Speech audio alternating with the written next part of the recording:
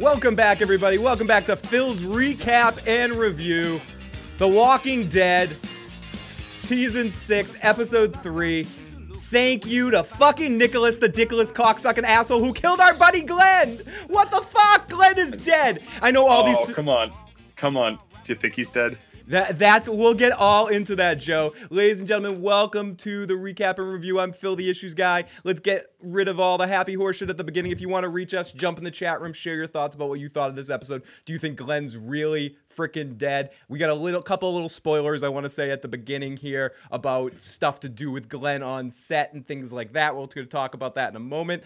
If you want to reach me, you can email me at igetissuesman@gmail.com. You can always call 781-990-8509 as we all deal with this crap and see what the hell is really happening in another really awesome episode of The Walking Dead. They're 3 for 3 for me in this season. So they pack so much shit in this episode. And again, it wasn't very Rick heavy, but I like how, opposed to a couple seasons ago when Rick wasn't in any episodes, how at least they had him at, throughout the episode, and he was an excellent part of the episode as well. But holy shit, the big thing of the night, Glenn apparently is dead because Nicholas is a shithead and shot himself in the head while saying thank you and fell into Glenn and knocked him down. I'm not alone. With me, as always, is Joe Dirty Locks. Joe, so you don't believe that Glenn's dead, right? Let's get it over with. You don't right away? No, of course not. Of course, the way it was shot, it made it look as though Nick fell on top of Glenn, and it was Nick's intestines getting eviscerated, or Nick being eviscerated, you know. But there's no way he can get out of there. He's sure. If we remember back to our zombie survival, you can smear yourself down with the guts of the dead zombie, right? Mm-hmm. And as Nick turns, he will be gushing all over Glenn. As long as he shuts up and stops screaming, he might be able to get out of this okay. Oh my God. And before we go any further, I cannot not mention the most important part, the show within a show, the best part of the live recap. If you're listening to this on our podcast and you're not checking out the live YouTube streams when we do this at 10:30 on Sundays right after the episode, the best thing about our show is the motherfucking chat. Hey, how's it going, chat? And we got a lot of people going crazy with the chat. Glenn is dead. Joe, give me hope, says Tara Chan. Tell me Glenn's okay. Glenn's my favorite character. Oh gosh, I don't think anyone's safe. Sam Crow says this was like the Ozymandias episode. I agree in the sense that it was just like, holy shit. And it's in the situations that they were put in. We talk a lot about in The Walking Dead leading up to there where our characters aren't in any danger. This episode was the danger. There was so much danger rolling around every corner for our characters tonight. And I fucking loved it. Sam Burbia Pictures says not dead. Okay, let's get this over with. If you're really hinky about spoilers, block your ears right now. I'm going to say something that someone said. Not now. Right now. Glenn, the actor, has been spotted on set up until as soon as right now, still shooting for the show. So either they did a complete super elaborate ruse that just having him around the set and shooting some flashback stuff, or he survived somehow. So there's that. So I'm going with survive somehow. Pipe dreams, maybe. Right, but no, still going with he's alive. You going with alive? You don't think that they have the guts to kill Glenn right away like this? I think there's a couple of characters they're not killing anytime soon that are carrying the show, and that's basically our core group that's left. Sans like Bob and maybe Sasha. And I say I'm going to the other camp. Like I talked about this in my preview of who I think is going to die this season. I had a feeling Glenn might die this season or Maggie, and I guess it's Glenn. And I'm going to go with what Sam Crow's saying. Glenn's dead. Deal with it. I don't want it to be true, and I'm sorry to everybody especially you, Terry Chan, that I know you're a Glenn lover, but I just have a feeling I personally don't see how he got out of that at all. If he got out of that, I'm going to call him major bullshit. Well, I think that we know that like what's her name was Michonne walking in herds with a couple of chained up zombies. It's no, They Joe. were smearing Joe, before you go themselves any with blood. further, it's different. That's different than falling in. We saw the blood and guts rising up over him as he was getting chewed on. Right, but Nick fell on top of him.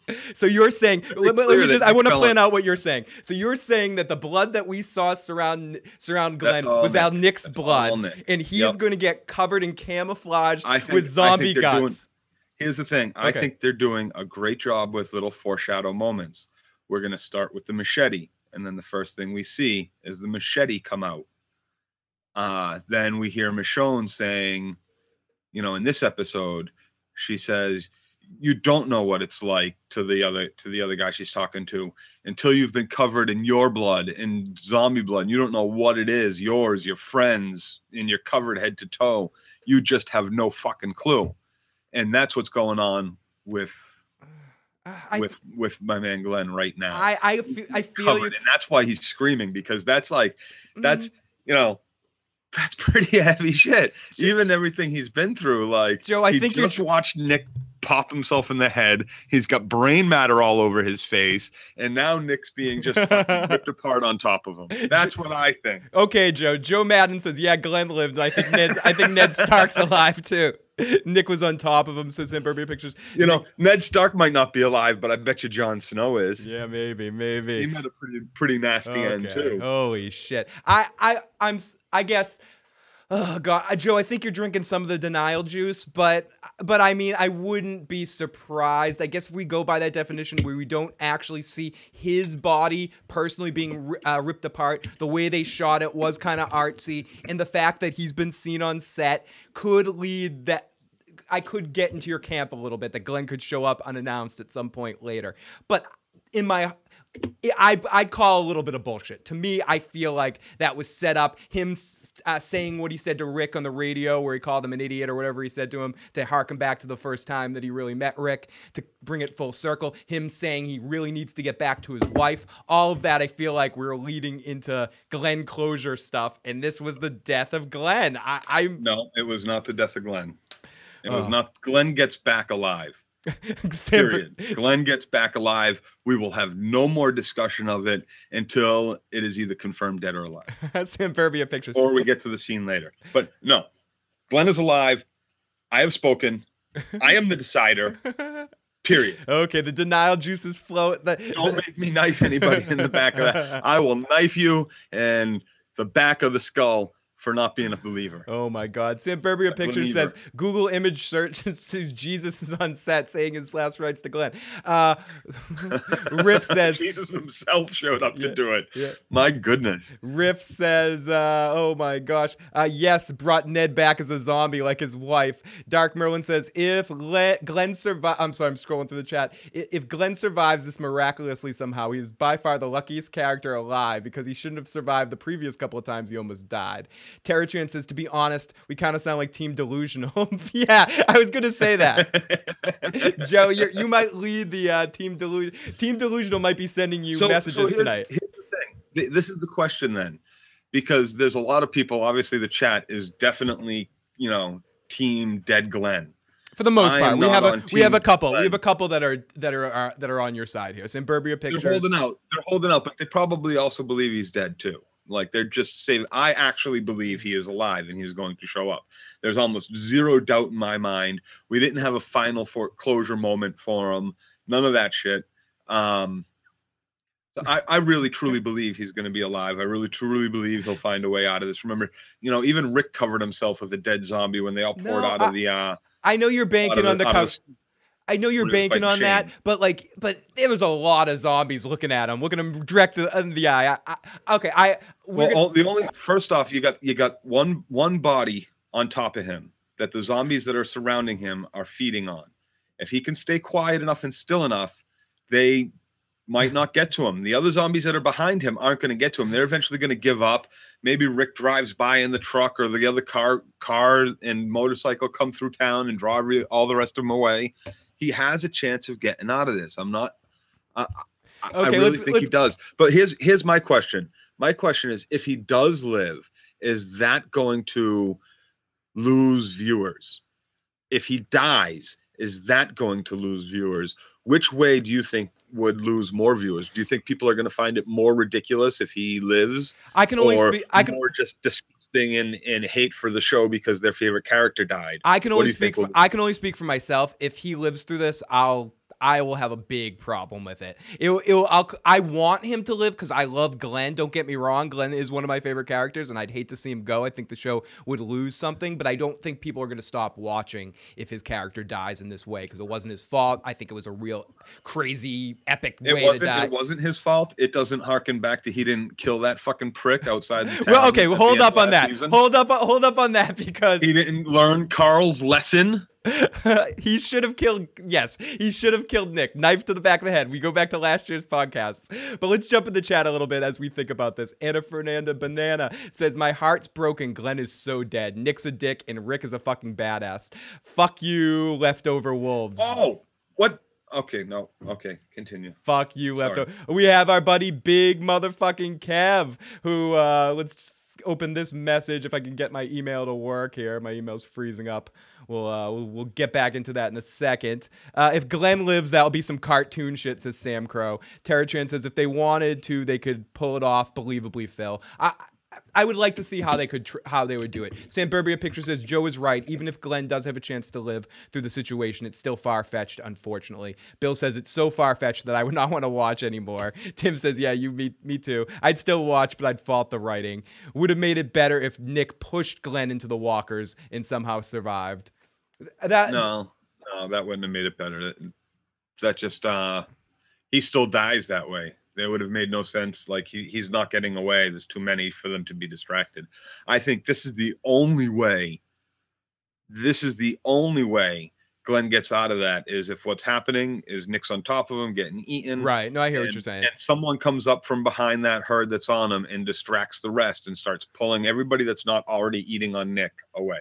Now, Big Kev says, oh my God, guys, I honestly don't think Glenn died, but I still have a few tears and was sad. I wonder if there's building his character up even more for the comic book death, that to be more brutal. Let's hope there's something we missed and Glenn is not dead. Mother Dick out. So let's hope, and that's something we'll talk about at a later date when we I maybe do a separate video on Glenn's comic book death. Glenn's like a cat. He's got 9 lives, and we've only seen 6 gone so far.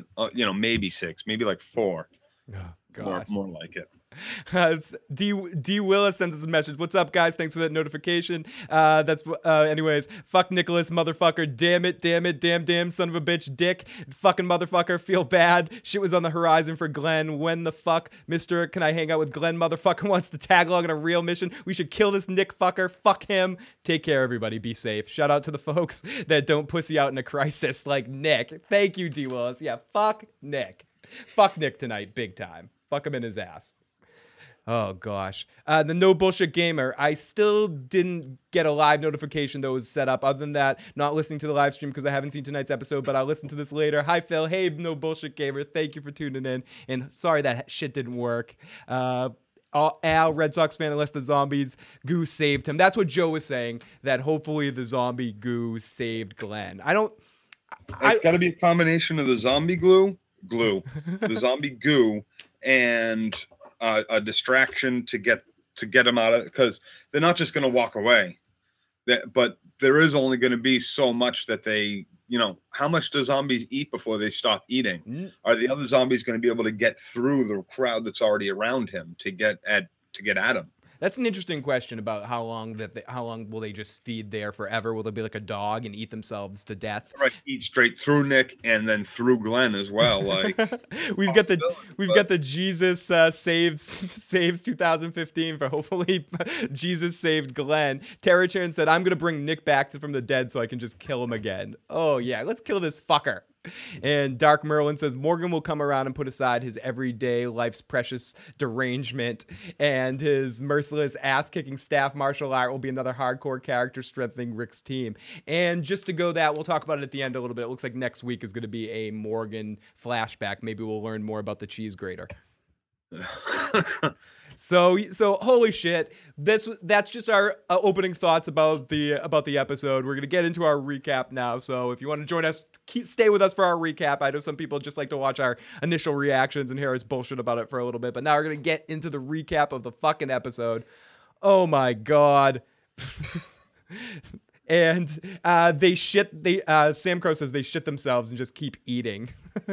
Yeah, and that's my thing about, like, even if Glenn did somehow survive the first wave, he can't lay there forever. Eventually, they're just gonna. We've seen them eat themselves too, like sea walkers eat other walkers when they're in the mix of everything and just start eating everything in front of them. So, again. Well, if that were the case, wouldn't like that whole pit have eaten themselves to death? Very true. Very true. Maybe the zombies don't. I've seen them eat each other though, or eat someone that's in the process of turning into a zombie, and they just keep. That's because were they already eating? Yes. And like in that situation where they're already eating Nick, they're going to eat everything that's through Nick. They're going to eat through Nick and eat into Glenn. And up until the point when Nick actually turns into a zombie, right? Then they'll stop.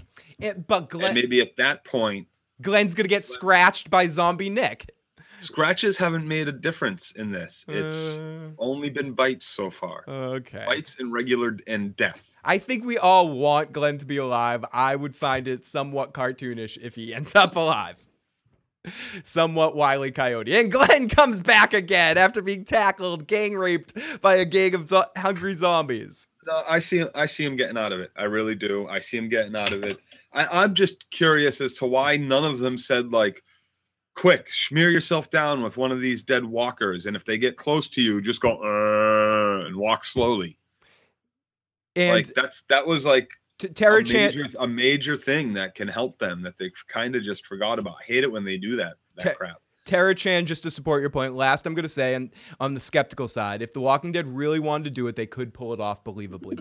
But she's still on the fence about whether Glenn's alive or not. No, I think they are going to do it. They want to make that kind of. How will you feel about it, Joe? How would it make you feel? I know you believe Glenn is alive, but would any part of you be calling bullshit on it? Well, I know we're in denial. We're spending the whole beginning part of this podcast like talking like we're in denial. Like, and I know you're not. You don't think you're in denial. You think Glenn's alive for sure. There's no way they killed the main character. Is your point here? I think it's too early in the season to get rid of Glenn. That's not going to endear people to this. Like, nobody. Here's the thing. Do they think as producers and writers that that us as the audience wants to watch Maggie go through that shit again? It's funny you say that because Stephanie, who I was watching it with, and a big hello out to Sue, who listens to us, a friend of Stephanie. Stephanie said, I wasn't emotionally affected watching Glenn die, but I'm going to lose it when we see Maggie. And it's interesting. Maybe it's a spark to give more to Maggie to do. Joe Madden says, think of Glenn as Joe Madden says, think of Glenn as a pizza, and the Walkers has thousands stone drunk college kids. Glenn's fucked. Critch says, no seat on the couch of the Talking Dead, and we didn't see a zombie eyes on Glenn, but it will take a big fucking suspension of disbelief for him to be alive. No, I can see it. I can see them doing it. No, I don't know exactly how I'll feel about it past being right about making the call. No, you're going to be excited because you're right. But I'm not saying I think you're wrong. I'm going with what I see. And what I saw was him being mincemeat. See, what I saw was a very strange, like, if that was Glenn actually being eviscerated, it was a very strange angle. And those guts were coming from mighty, like, far above his face. So I'm sticking to my guns. He's going to be covered in blood. We have the foreshadow moment. I think they're trying to get back to these kind of literary devices where, you don't know what it's like to make those tough choices, like leaving your group to go off and possibly sacrifice yourself. You don't know what it's like to wear your friend's blood as a face mask. You just don't know what it's like to survive. And we get that moment of that guy that Michonne is saying this to look down into the water, see his reflection with blood all over his face as well, and maybe kind of ponder, is that mine? Is that somebody else's?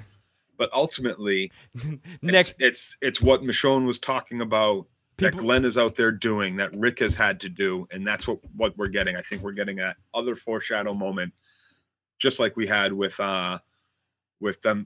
Carl saying, we're going to start with the machetes, and then the first bit of the attack on the town was that woman getting macheted outside of Carol's window. let's get into the chat room a little bit. Worldwide Horror says, what if they eat Nick's guts and drip on Glenn, then he's a walker? No, not completely sure about that. Critch says, no seed in the Talking Dead. Oh yeah, we already read that. Dark Merlin says, I predict that Glenn will not be the last major character to disappear this season. Bill Sotheby says, Nick's guts won't matter. They're human guts, not walker guts. Terry Chan says, it might matter because he starts to turn, or once he does turn, there's more guts falling on top of him, and it might matter. As long as Glenn can stay quiet enough and some help can come from behind, Glenn's going to make it out of this. Riff says, smart enough to know how to do this. Riff says, unless someone else makes a lot of noise to distract them and kill the ones on him, I don't see any other way he is survive.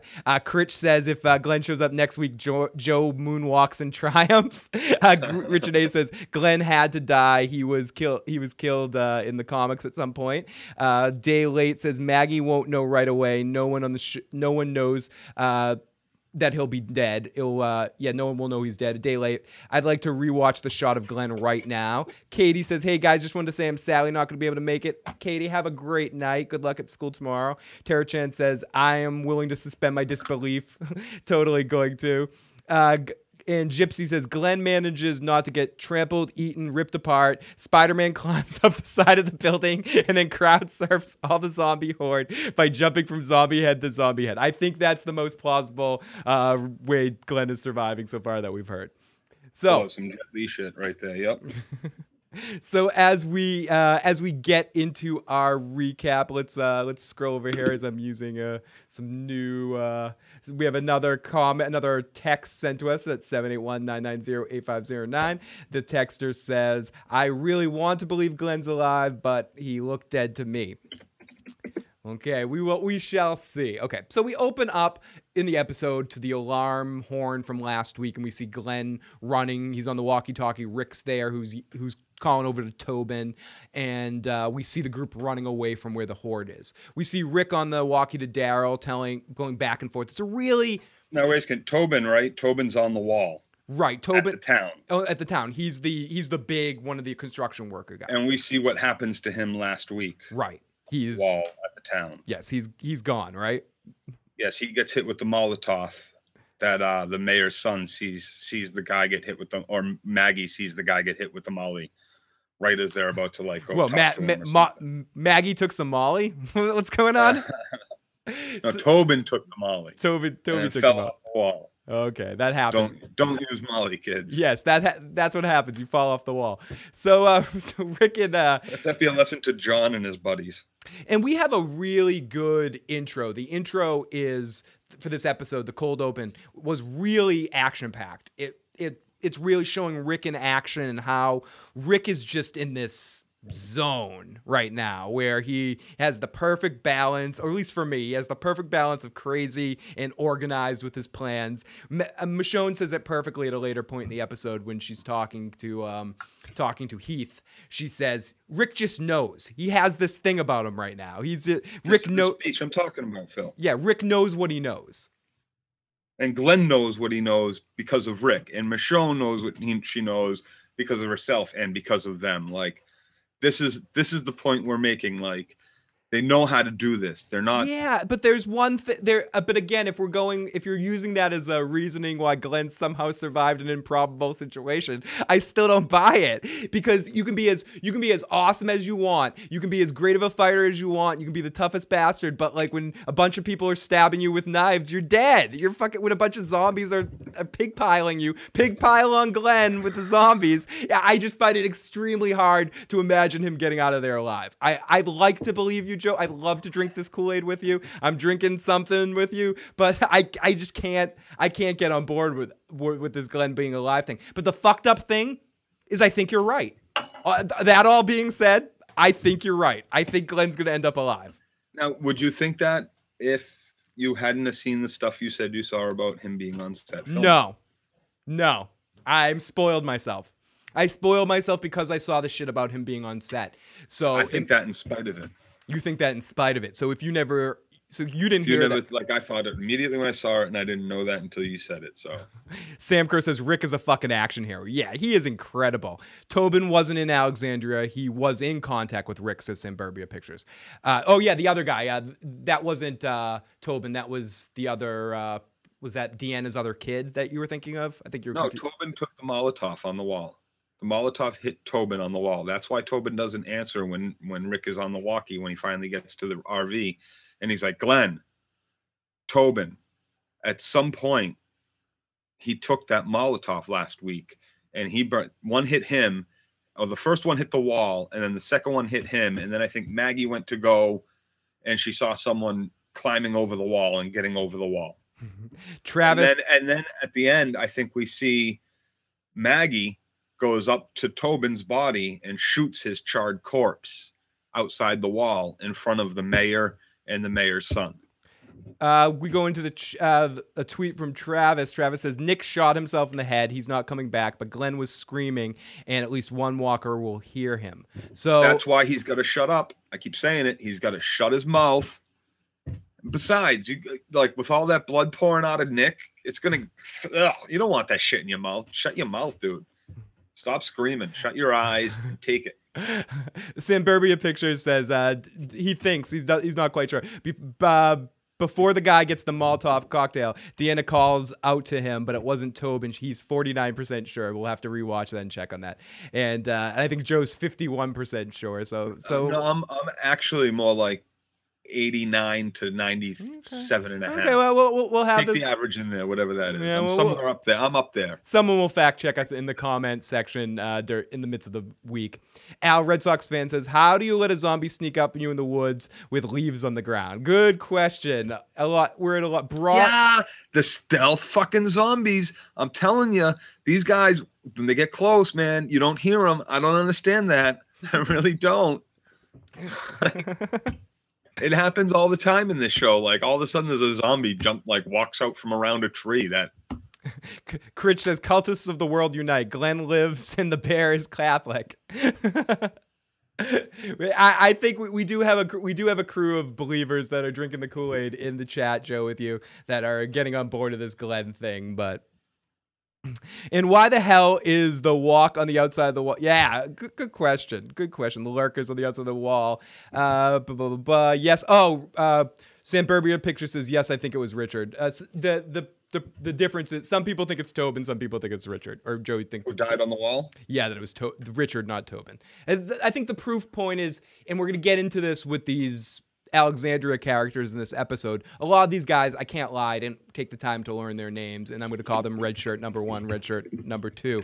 That's why they're there. Yeah, they're there to die. They're there to give us, some more death, human death that actually kind of counts and matters, because they're our, and they still keep calling themselves like our town and our group. Like, they're still separate, Rick and his group, from these people, because it's only been and that was very like a week or some shit. That was very evident with what Rick says to Michonne and Glenn at the end of this beginning scene that we're talking about.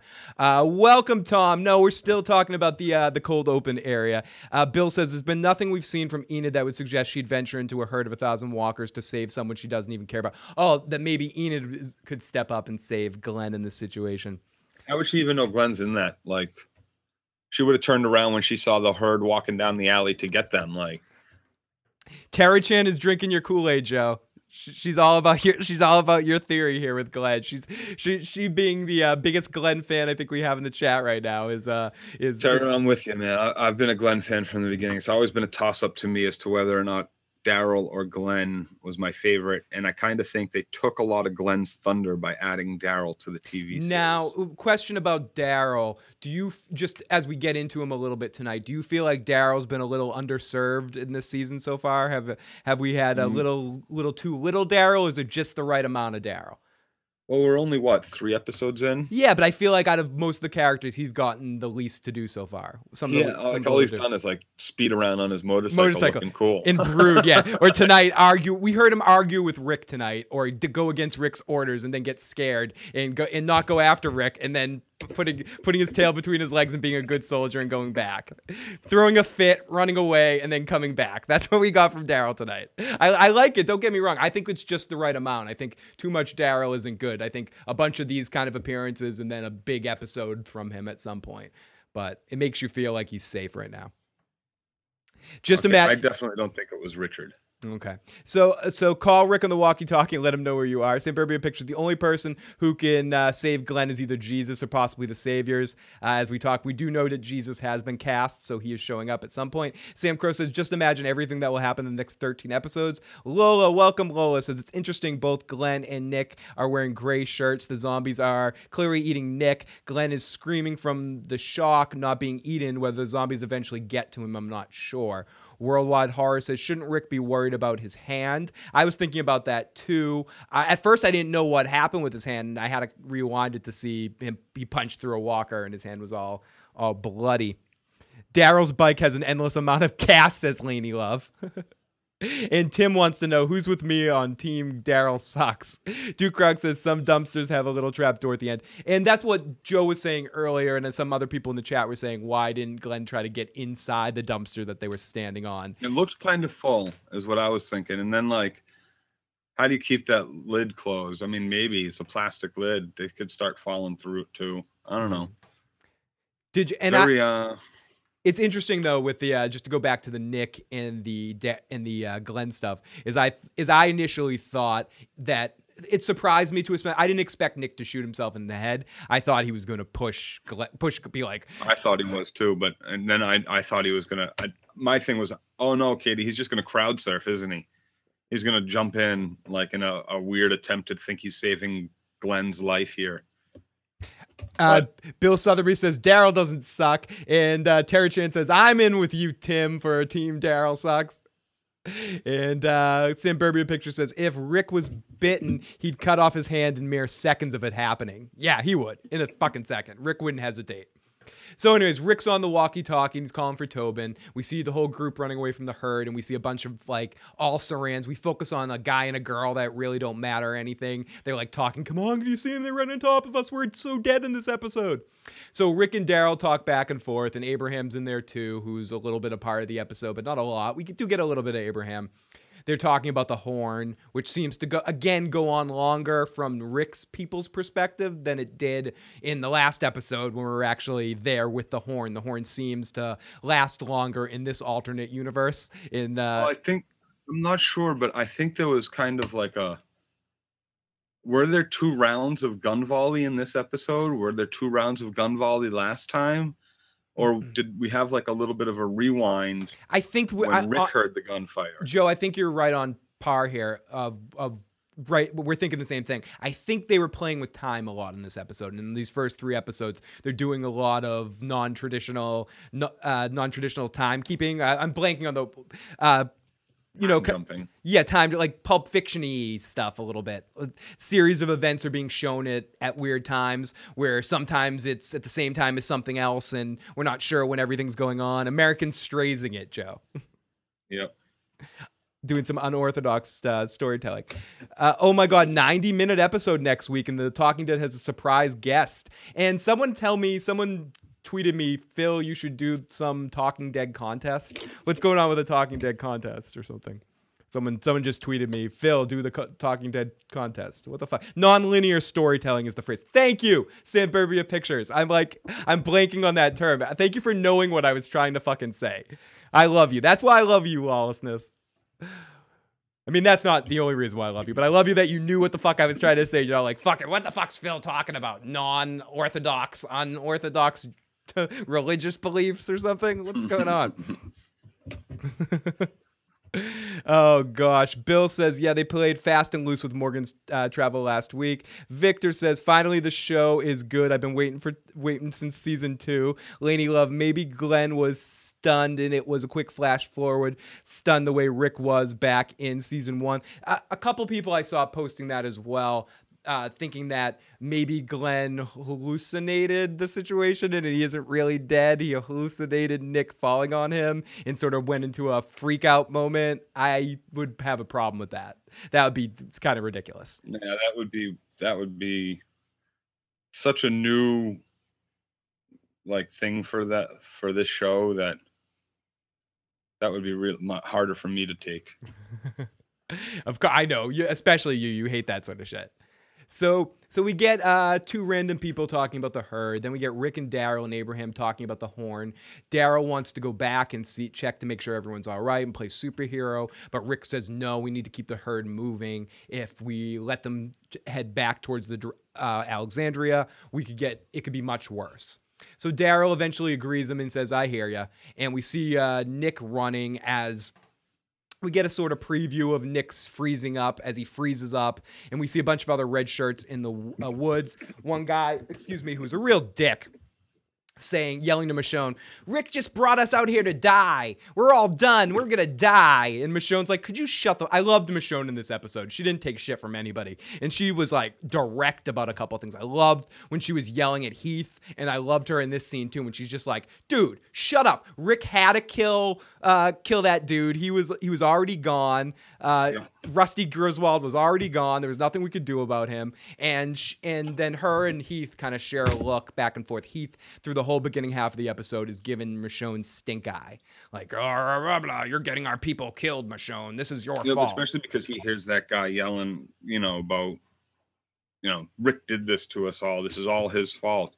No, I'm sorry. It's your own fault, tragically, because you've been so well kept behind those walls.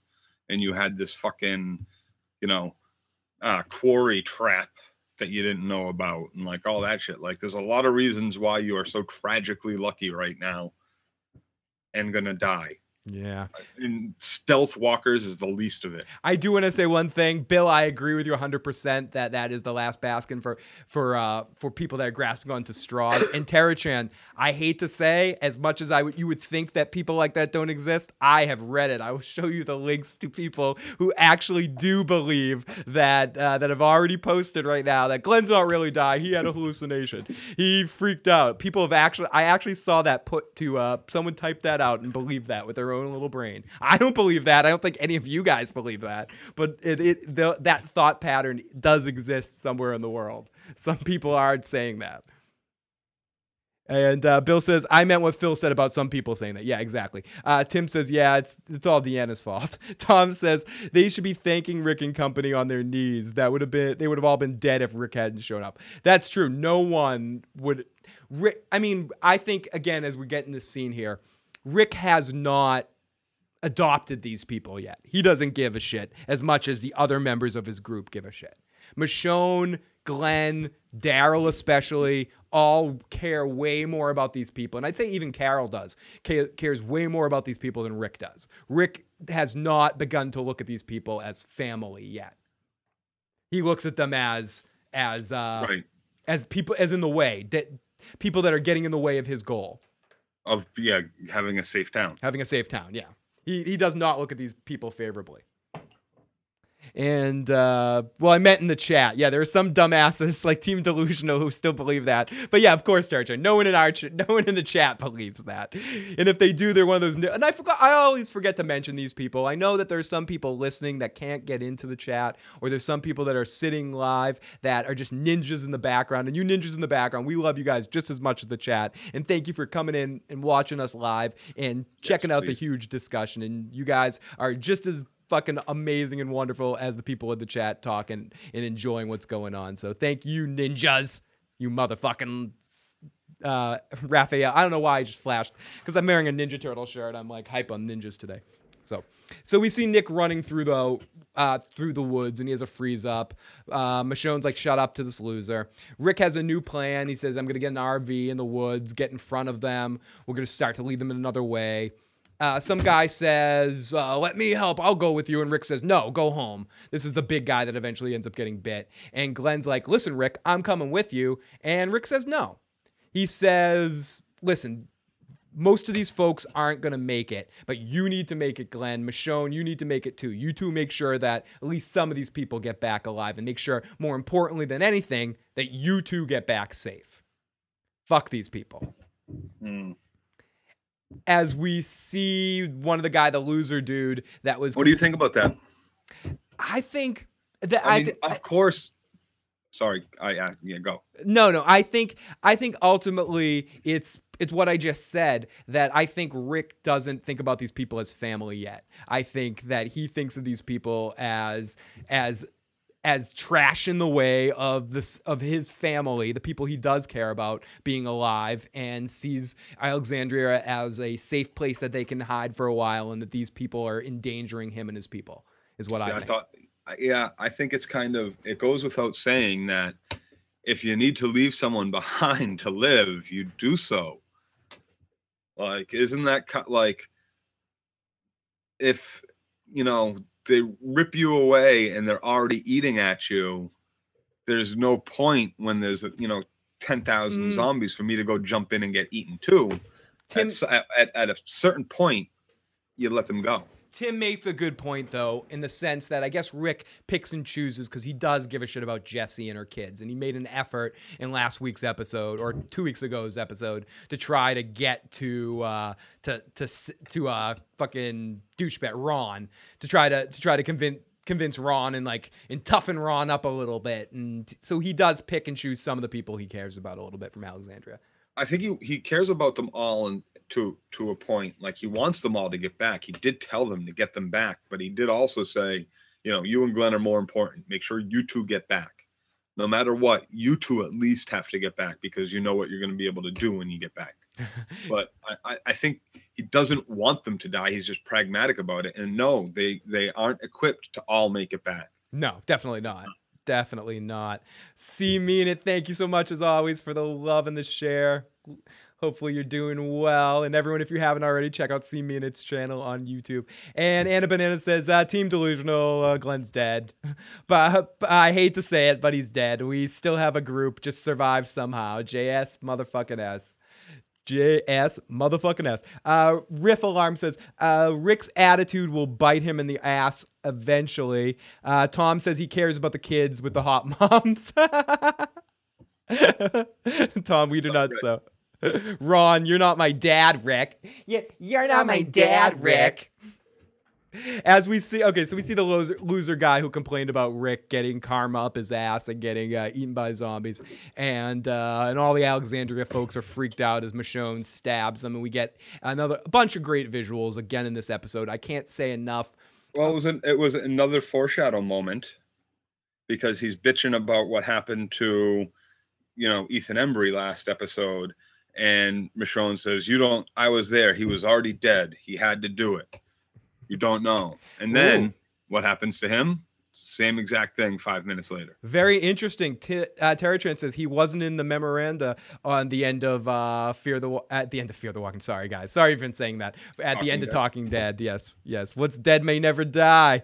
I hate Ron, says Bill. I hate Ron so fucking much. Oh my God, Ron needs to fucking die. Perry Love says maybe Glenn should burst into song. Me so horny. Oh, me so horny. Oh, me so horny. Ooh, me so horny. I want Maggie's touch.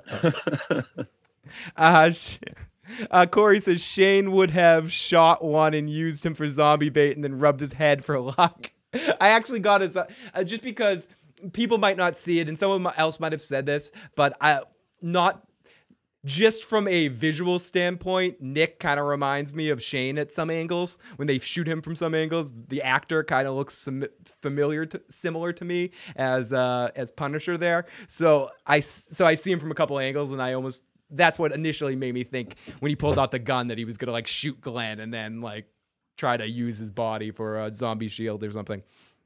Crowd surf on top of Glenn. Sam Burbia picture says, Phil, don't mention Fear the Walking Dead in here again. Not cool. If I want to see the 55 people all leave the room at the same time, Phil, mention that one more time and we're all shutting you off at the same time. It goes from 55 to 0 in 2.2 seconds. See, I also want to be clear about the fact that I don't think anybody else could get through that. You think Glenn's the only one? Glenn, Michonne, Rick, and Daryl? Daryl, Carol. They could do it. They all have main character force fields on. So basically, you're saying the main characters have main character force field. Well, no, I just think they have the ability to stay calm enough at this point in the zombie apocalypse to survive what situation Glenn is in at the moment. So they can stop, drop, and rolls, which is what you need to do in the zombie apocalypse. Stop, drop, and roll. Well, throw Carl in there too. He'll crawl into a dead body like a tauntaun. Oh my god! Oh my god! Oh shit! Speaking of shit, I don't know. Glenn picked the wrong shit buddy. Is what happened there. Nicholas should not have been a shit buddy. He That is not a good shit buddy. He was babysitting. He wasn't a shit buddy. Yeah, and what the fuck? Like Glenn wanted him with him. We're gonna get to that eventually in the recap. But ultimately, did Nick really prove himself so much in last week's episode or in 2 weeks ago's episode that Glenn should bring him on his team now? No, he was kind of forced into it because Glenn lied about what happened. And he said, you're not allowed to leave town. But when it came down to it and Rick was looking for volunteers, Nick stood up and volunteered. So if they were going to come out with you fucking coward, you got everybody killed and shot me. He should have Father Gabriel'd him there and just been like what Rick said to him. No. Next, does anybody else want to help me? That's what he should have done to him, or given him the no. You're not allowed to go out of town until I say. Right, because Rick should have known about it because Maggie knew and some other people knew. Rick should have known about what happened, and he should have known him too. Yeah, Rick should have killed him. But that's probably. I think we're treading around the point that if Glenn had actually told Rick what Nicholas had done completely, Rick would have just executed him. You're right. I think you're right about that. Rick doesn't play that shit. He would have been like, not taking any chances. And here's the thing. I think Glenn was thinking, at least if he's with me, he's my responsibility. If I set him loose on another group and something like what happened, Nick's going to get those other people killed. So I think Glenn's thinking maybe I'll be able to keep him in line. That's all. We've got John Riley III in the chat. Welcome, our good buddy. Hey, Riley. Yes, our good friend, Brohawk Riley. And if you haven't already, go check out Brohawk Riley's channel. You can find him on my channel page and my suggested channel. He's a good person, does a lot of good stuff. And you hear a lot of old podcasts and radio shows from my old Salem, old radio show on Brohawk Riley's channel. He's a good friend and going to be doing some stuff on our channel as well, joining me for a recap coming up soon. Try to get him to bring us some anime to the channel a little bit. Bring a little anime over here. Yeah, I got to talk to him about. I guess I'll talk to him on the air right now. That's what I'm going to talk to you about that right now, motherfucker. Sam Burby pictures. Put him on the spot. Yeah, putting you on the spot, motherfucker. Come here. Let our fans down. Do it. Go ahead. Let people down, John. Do it. Don't come on here. Red Cloud Riley. Speaking of letting people down, Katie is very apologetic. She's not here for the second week in a row. She had to work tonight. So, and that website is redcloudriley.com. So check that out. Check that motherfucking out. Terror Chins. Bill Sotheby says Rick wouldn't have executed Nicholas. Carol would have taken him out told him to look at the pretty flowers. Look at the flowers, Nick. Look at the pretty flowers. Yes, and yes, John over there, Brohawk Riley does all our anime coverage for Anime Boston, which we get. We were lucky enough to go to every year. So, anyways. So we see that loser guy getting his throat ripped out. They all look at Rick. Rick takes the gun. And Rick, this is a ongoing motive of the episode that Rick is always, after he kills somebody, Rick is on automatic pilot that he kills you and then goes into your pockets, takes whatever on you that he can use. Like he doesn't even miss a moment. He's just like in and out. Give me that shit. Gets it crazy. I don't know. I'll talk to you later. I'll talk to you later about it. Tara Chin said he wouldn't be a zombie. He's either completely gone or alive. Not enough left to be a zombie after that. Andre says, I would love it if Carol had taken Nicholas out to look at the pretty flowers. I think everyone would be happy about that. Eric Scarface, welcome. I love these new names. We've seen a bunch of new names today. Some are saying it was Nick's body that was being eaten. Yeah, that's what Joe has been saying as well, that it was some dripping blood from Nick's body. Rick just casually field strips the body. Yeah, exactly, Bill. Rick just like gets up. Let me put this shit in my pocket. And that kind of freaks people out. Give me those chips, bitch. I don't know why. And that's the kind of shit. Yeah, that really freaks people out when, oh no, he just died. You're taking his supplies. No, they're our supplies. The shit that we fucking need. We're taking it. Like you take the dead man's fucking boots. Damn, superstition be damned. If you don't have shoes and you're Bruce Willis with glass in your feet, You take the goddamn fucking shoes. You don't leave him because he was your friend and he needs shoes in the afterlife. That's bullshit. He's got a brand new pair of fucking Jordans on his feet. But Joe, it's so disrespectful to the dead, Joe. It's not. No, seriously, Joe. I'm telling you right now, Joe. If useful in death by providing me with things that can save my life. Thank you, Joe. If you and me are ever in a plane crash and we're stuck on a mountain in the Andes, Phil, take my shit. Take my clothes. No, you can eat me. Eat me. I mean, if I die, please eat me, Joe. Please. Partake in the flesh that will make you life, dude. If I could be used to sustain your life, please, motherfucker. You didn't have to tell me that, Phil. You're eating me. Yeah, there's no. Like you fucking termite. You're worse than Gareth, you bitch. You'd be like sneaking. Come on, Bob. I at least wait till you die. Yeah. I'd be like screaming, tainted meat, Joe. Tainted meat. Don't worry, I will not be looking at you like you're a chicken leg until after you're dead. Sam Pervia picture says, Joe, if you take my boots after my death, I will haunt you forever. That's fine. I'll enjoy the company. I know. Good buddy. Will you be like Casper the Friendly Ghost? Is it that kind of haunting? Like not, haunt me. That's fine.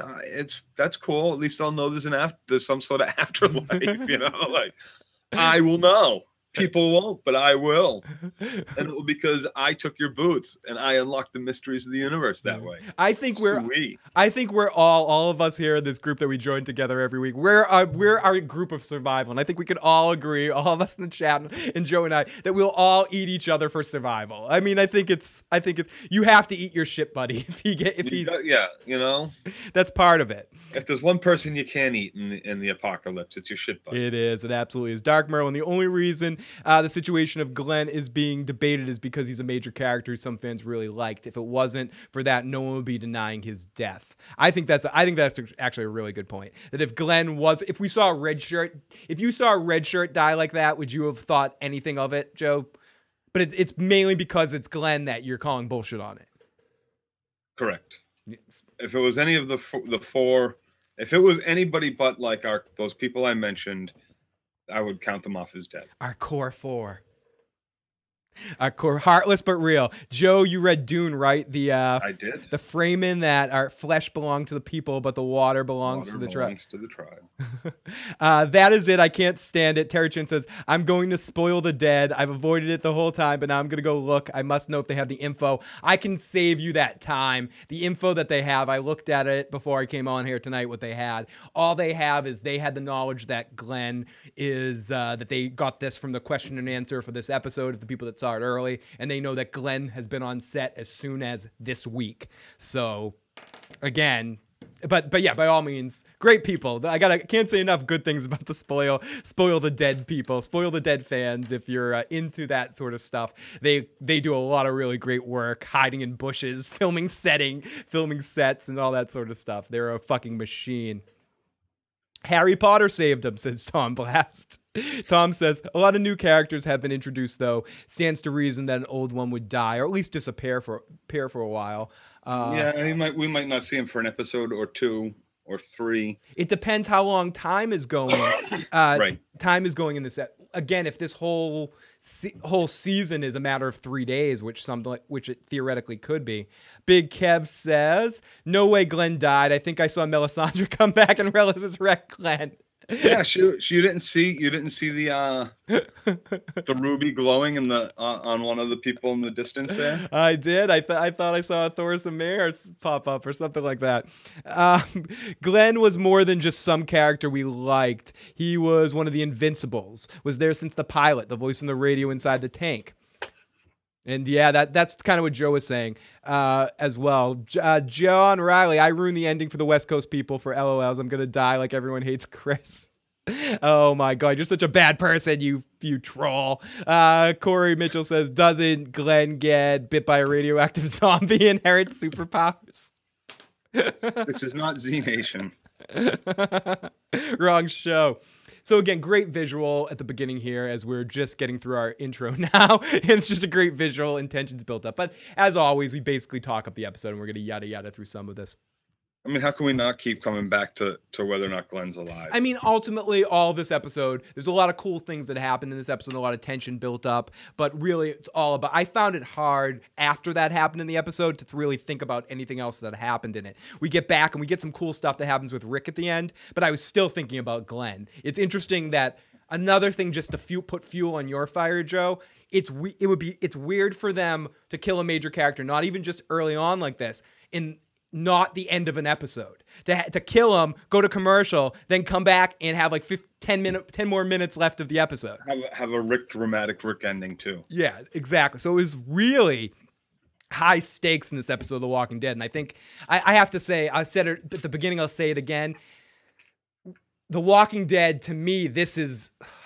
And I know I'm a victim of the moment I say this shit. The Walking Dead in these first 3 episodes, this is the best to me The Walking Dead's been in a long time. This is really good. These I really enjoyed these 3 episodes. And I don't know, and again, I don't know if it's because that other thing had me really freaking out, or had me really starving for good entertainment, but I don't think so, because I watch good stuff too. That other thing. But I just really love what they're doing this season. They're building up the tension. I love all the performances by the actors. I love how everything visually is looking. The sound design of everything. Everything's just working so well so far. A lot of good long shots of that horde. Yeah, that horde, that impending horde coming to get us is just hilariously fantastic. Yeah. So back in, we see Glenn and Michonne and Heath's group talking about how they have to keep up pace to get home, and if we keep up pace, don't worry, we'll make it there fine. The horde won't catch up with us. One guy goes, "What happens if we don't make it?" And Michonne's like, "Yeah, we die." And another guy says, but what do we know? We're even going back to anything. We have what about all those sounds? And the other person's like, "Well, we have walls, and the walls protect us from everyone outside." And you're an idiot because you put ladders on the outside of the walls. And they're Glenn's like, or if some guy goes, "I need to get back to my wife," and Glenn says, "I need to get back to my wife too," which for some reason elicited a laugh from Stephanie during the episode. She's like, "Haha, that's funny," and I was like, "Why is that funny? I don't get why that's funny." Because he always goes out. He always comes back. Of course he's coming back. It's been said. Glenn always comes back. Glenn will wake up on a beach next to a burning airplane. It's been established. It has been. It is known. Sawyer the long con. Again, every time I read your name, I love it. I just think it's bad writing, like we're watching a B movie with if he ends up alive in that situation. Glenn turned back time. He went back in time. Turn back time. So Glenn needs his wife. Away. Don't worry, Glenn. Let's figure it out. We'll figure it out. Michonne and Glenn. It's a great pair, and people can correct me. We've seen them interact in other scenes before, but this was some of the most Glenn and Michonne direct one-on-one interaction we've had, at least in a long time. And I really enjoyed the pair of Michonne and Glenn. I thought they had a good chemistry together, and I thought they work as a good team. And I just enjoyed everything that they did in this episode. And again, I can't say enough. I think Michonne's always awesome as a character. I don't think they always put her in great situations, and I feel like they're already using her better in this season than they have in the past. Maggie is single. Phil, go for it. Yep. On the list, Maggie's single now. I have permission for. Sorry, Steph. No, I have a list growing that they have Jasmine from Little Mermaid if she somehow became human. That's my one. So Michonne and Glenn, just a great pair. Glenn is helping. Just tell her you're a prince, Phil. Glenn dying is. You said Jasmine from The Little Mermaid? Yeah. That's wrong. It's Jasmine from Aladdin. It's Ariel. Oh yes, I'm sorry. Mermaid. I'm duh. Boom. Oh duh. Oh thank you, Joe. Coming at you. Thank you, Joe. Lawyered. Disney. You Disneyed me. You Disney lawyered me. God damn it. 2 points for Joe. I thought something sounded a little strange there. Dude, that's usually the other way around. I love it. So which is it? Ariel or Oh, Jasmine? no, it's Jasmine. It's Jasmine. It's from Aladdin. From Aladdin. Of course, the Semitic girl. Yes. Oh, what's that have to do with anything? She's just hot. So Glenn is helping people, and Michonne's working well. So Glenn goes, and we have a scene of Glenn and Michonne hopping into action as a bunch of horde zombies show up, or little small horde show up. And they hop into action, kill a ton. We get Heath jumping in there and fighting as well, and some other guy. Then the scared guy this is the scene where some idiot starts shooting, and he shoots Scott. I think the guy's name is Scott. Shoots Scott in the Glenn foot. says, only shoot if absolutely necessary. And this guy just open fires in the crowd at the back of his friends. Like, he's fumbling the gun, for Christ's sake, too. Like, not even paying attention to what's behind them. It's ridiculous. All three. To do Cruxes, all three of these episodes focused on a few characters in the group, and I like that. Mermaid Pussy says, yeah, oh my gosh, John and Tim are gonna get along really well in the chat right now. And Corey says, that was the best Michonne had been in a while. I did not enjoy the peacekeeping cross-walking guard version of Michonne. And Glenn gets back to Alexandria in time to catch Maggie in the arms of Tara, or some other sweet action going on, says Perry Love. And, Perry, we're gonna have you start writing the script, or at least the B movie. At least the fear debacle. So Glenn goes into they go into this crazy scene, and Nick, like an idiot, starts shooting as well, and the other guy runs off after he shoots another dude in the foot. And Sturgis is the guy's name that runs off. And again, we see Michonne and Glenn kicking some ass with Heath, and Heath seems to be pretty much a badass as well. I mean, you kind of knew he was dead immediately with that fucking hat he's wearing, right? You knew all these people were dead. Rick was right. I mean, I'm surprised right. Any of them survived. So the one survivor out of him has got a bullet hole in his leg, and the other one that's on his way back. No, that's it.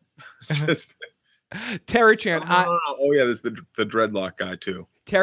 Terra-chan, I am with you with Rick and Michonne. In fact, when the guy was talking about his wife and talking about like connecting with, like, I had a little bit of a moment where Michonne has a moment. I'm like, is she thinking about Rick? I forget was the line that he was saying to her. I thought that too. I absolutely thought that too. Where that Michonne was somehow thinking of Rick in that moment, like Rick and Carl, like the family. Yeah, their family, and how they're the ones that show me love, and I feel connected to like that. Or like what Maggie, or like what Rosita said, and not necessarily that the one person or Rick, but like Rosita said, when you have this group, this place, Abraham, this place, like it's more than just maybe Rick for her. I think it's her. It's Rick and Carl. It's the family. I mean, that's just me because I want to see them, whatever. So I do too. And if anybody's gonna get the Ricker, it should be Michonne. Yeah, not Jesse. Fuck. And if anybody's gonna get Michonne, it should be the Ricker. So we see lots of dead red shirts in the scene. We see Michonne. She says, basically she sees a guy get bit, and she says he wants to keep moving. He wants to stay alive as long as possible after one of the guys in the group got bit. And do you agree with that? Are you okay with letting this guy stay alive for a little while, even though he's been bit? Hell yeah. We know that it takes a little while for them to turn. We saw that guy in season 1, I forget what his name was. He in the RV, Dale's friend. Gets bitten. Yeah, the guy that turns and he's alive for a while. They leave him. They end up leaving him on the side of the road. He wants to join his family as a walker. Mm-hmm. So I think that absolutely, he's still got his mind about with him. He can still shoot that gun. He can still help carry someone. There's things he can do. He's not dead yet. He's not freaking out. He's not yelling. He turns around very calmly. He says, "I know what this means. I have no delusions about what happened." And then we find out exactly that he really doesn't have any delusions. He's watched everybody he ever loved die. He's only been married to 3 months to this woman back in Alexandria. So he already saw his family die. He was stuck out on the road. Aaron was the one that brought him to this town. So he survived out there for a long time. He's seen it. He wasn't necessarily one of the voices of dissent. He was down with, we got to keep moving. That's what this is about. Let's go. And because we have the best chat in the world, Duke Chronic pulled that out right away. That guy's name was Jim in season 1. Jim, yes, thank you. Jim, you guys are awesome. So let's continue here on our recap. as we cut over after our commercial break, we get Daryl and Abraham and Sasha scene. They talk for a while. Daryl says, I need to spin around. I'm going against Rick's plan. And Sasha and Abraham are like, no, dude, what the fuck are you doing? Magic number's 20. We need to make sure they're on the road like raccoons. I don't know exactly what Abraham said, but I could, as we were talking about, this is our first episode. 20 miles. We got to get them out 20 miles so away. Can feed on rabid raccoons and squirrels rather than coming back for us. If we leave them at 5 miles, they'll hear some of this noise and they will come back. They'll find their way to Alexandria. We will have to deal with them again. 20 is the magic number. And this was an episode this is our first episode of the season that we don't have Eugene in it, for whatever that's worth. And I'm glad that we got to see some more Abraham. And I thought Abraham was awesome in this episode as well. And his little touch. A small amount of Abraham, he still brings so much to the scene. And I think him and Sasha, even in a little bit in this episode, I thought Sasha really worked too. And I like her attitude and how in control she was and the shit she's giving Daryl. That she doesn't rat him out to Rick either. She does not rat out that he left to Rick. She just kind of gives Daryl shit about it, guilt trips him. Yep. And here's the thing. Like, I was kind of happy that Daryl made a call and did what he thought he had to do as well. Do you think I like that he changed his mind? He heard what Rick said, and like going back would be for us, not for them. Because going back means we abandon these walkers to just come and get us all later. Do you think we won't be able to deal with that? Do you think, unfortunately, I don't know. This is a bigger, weirder question. Do you think somehow, when it really comes down to it, still to this point, Daryl underestimates Carol, whereas Rick knows what Carol really is, and Rick's not quite as worried about it because he's like, Carol's there. She's going to kill anybody that comes. And Daryl's like, I need to save Carol and everybody. And Daryl just because he always thinks he needs to be the hero. No, I think Daryl doesn't. I think we got a sight of what Daryl is worried he's going to lose. I don't think he's worried he's going to lose Carol. I think he's worried he's going to lose Alexandria, the first community where even as an outcast, he still fits in. He still has purpose. He's made new friends amongst other people that kind of felt like outcasts that aren't really. I think he wants that so much. That's why he was going back. We see him, they're driving by the sign that says Alexandria. I forget the little tagline, but it also fit that notion that it's Alexandria that he sees as the future for him and his friends. And I think that's why he wants to go back, to save Alexandria, not to save Carol specifically. Yeah, no, I was just wondering if he underestimates how much she could protect Alexandria. And I didn't mean necessarily save her. I meant that she's strong enough that she could save all of Alexandria herself. Like Daryl has a little bit of the Superman disorder where he thinks he's the only one that can do something. He's the one that needs to save the day. That Carol and Daryl couldn't do it that Carol and Carl and Maggie couldn't do it themselves. Where you would think that And Morgan, yeah, and that none of them could protect it, that he has to show up, that somehow he's going to make a difference if all of them can't do it. I think partly that's what he's thinking. He needs to go back. He needs to save Alexandria to do what he has to do. And Rick is on the side of, we have to have faith that the group we left behind can handle whatever's going on there right now. Sure, we can send some people back to help, to see what's going on, to stop that horn, to do whatever. But we can't alter the plan. But we can't all do it. We can't all go back. If we do all go back, we'll all die. Yeah, absolutely. There's too many zombies to have at that gate. They will walk right through it. Critch wants to point out again, rewatch the and memoranda part of the Talking Dead. Only the beginning of Glenn's death. They did not list his name. They really are going to save him. Nerdist, and John Riley says, Nerdist is fucking with us all. And he just put it there. That's Walking Dead's way of saying, this Jon Snow alive thing has worked really well for Game of Thrones. We want to get in on that action. Is Glenn alive or not? And I think if they were really trying to get in on action like that, they would have done it for the season finale. Yeah. And that would have been even more. If they had made that a season cliffhanger, that's when I say, fuck that shit. That's bullshit. I don't like that. At least but they're going to at least make us wait 2 weeks, because next week's going to be like a 90-minute Morgan episode, and we're not going to get any closure on this. And then it's going to be the week after that before we finally get back to Alexandria and our group.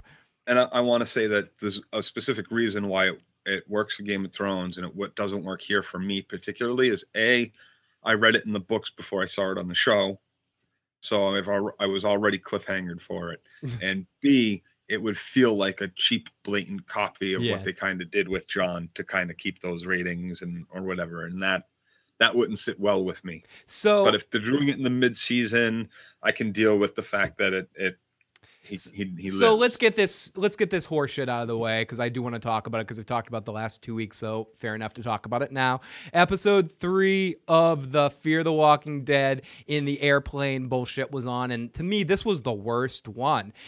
I wrote my main notes for this is, oh no, this one's called the drink card. Oh no, the drink card. They lost all tension was lost, and they introduced 3 other kind of faces.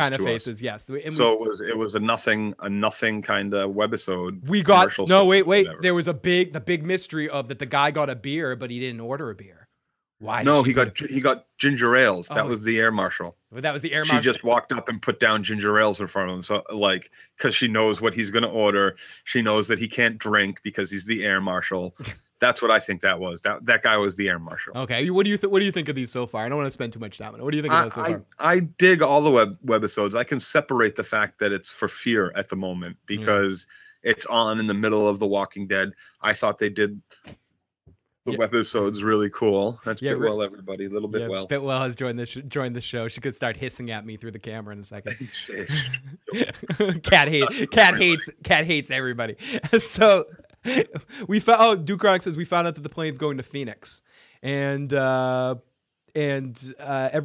Oh, so that's and we know that they're going to try to eventually maybe go out west to the desert. So, or maybe it turns around. Maybe it's coming from where. I don't know. Yeah, I don't want to kind of. It doesn't even I don't want to figure it out. It doesn't matter. It's going down. There's already sick people on it. We know that it's going to break out by the end of the season. But we also know that one person is going to survive it and join our cast of Fear the Walking Dead. So. Which one do you think it is? The kid? I think the it's Asian lady, the air marshal. I think it's the kid. I believe. Or the 2 vodka. Chick. The kid's been our main focus through the 3 parts. So they're gonna add another kid that how much child labor? I mean, I guess he could be 18 and just look young or whatever. Yeah, maybe. I don't know. I don't want to talk too much about this crap. Okay, so we go back. I think it's the kid too, because he's been the main focus. Yeah, he has. And then we found out why he's separated from his mom. His mom's on the next plane or some shit. Yeah, so he'll run into his mom at some point. Mm-hmm.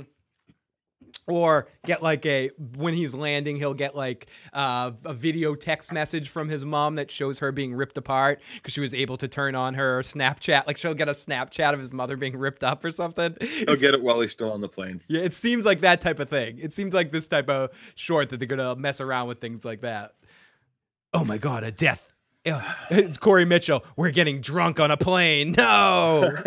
I don't like to do the backer, but I just still remember where they would give you a free drink on most airplanes. I flew on probably the worst airline. I'm not going out of my way to trash an airline, but never fly Spirit Air. It's very cheap, but is the most horrible airline to ever fly in your life.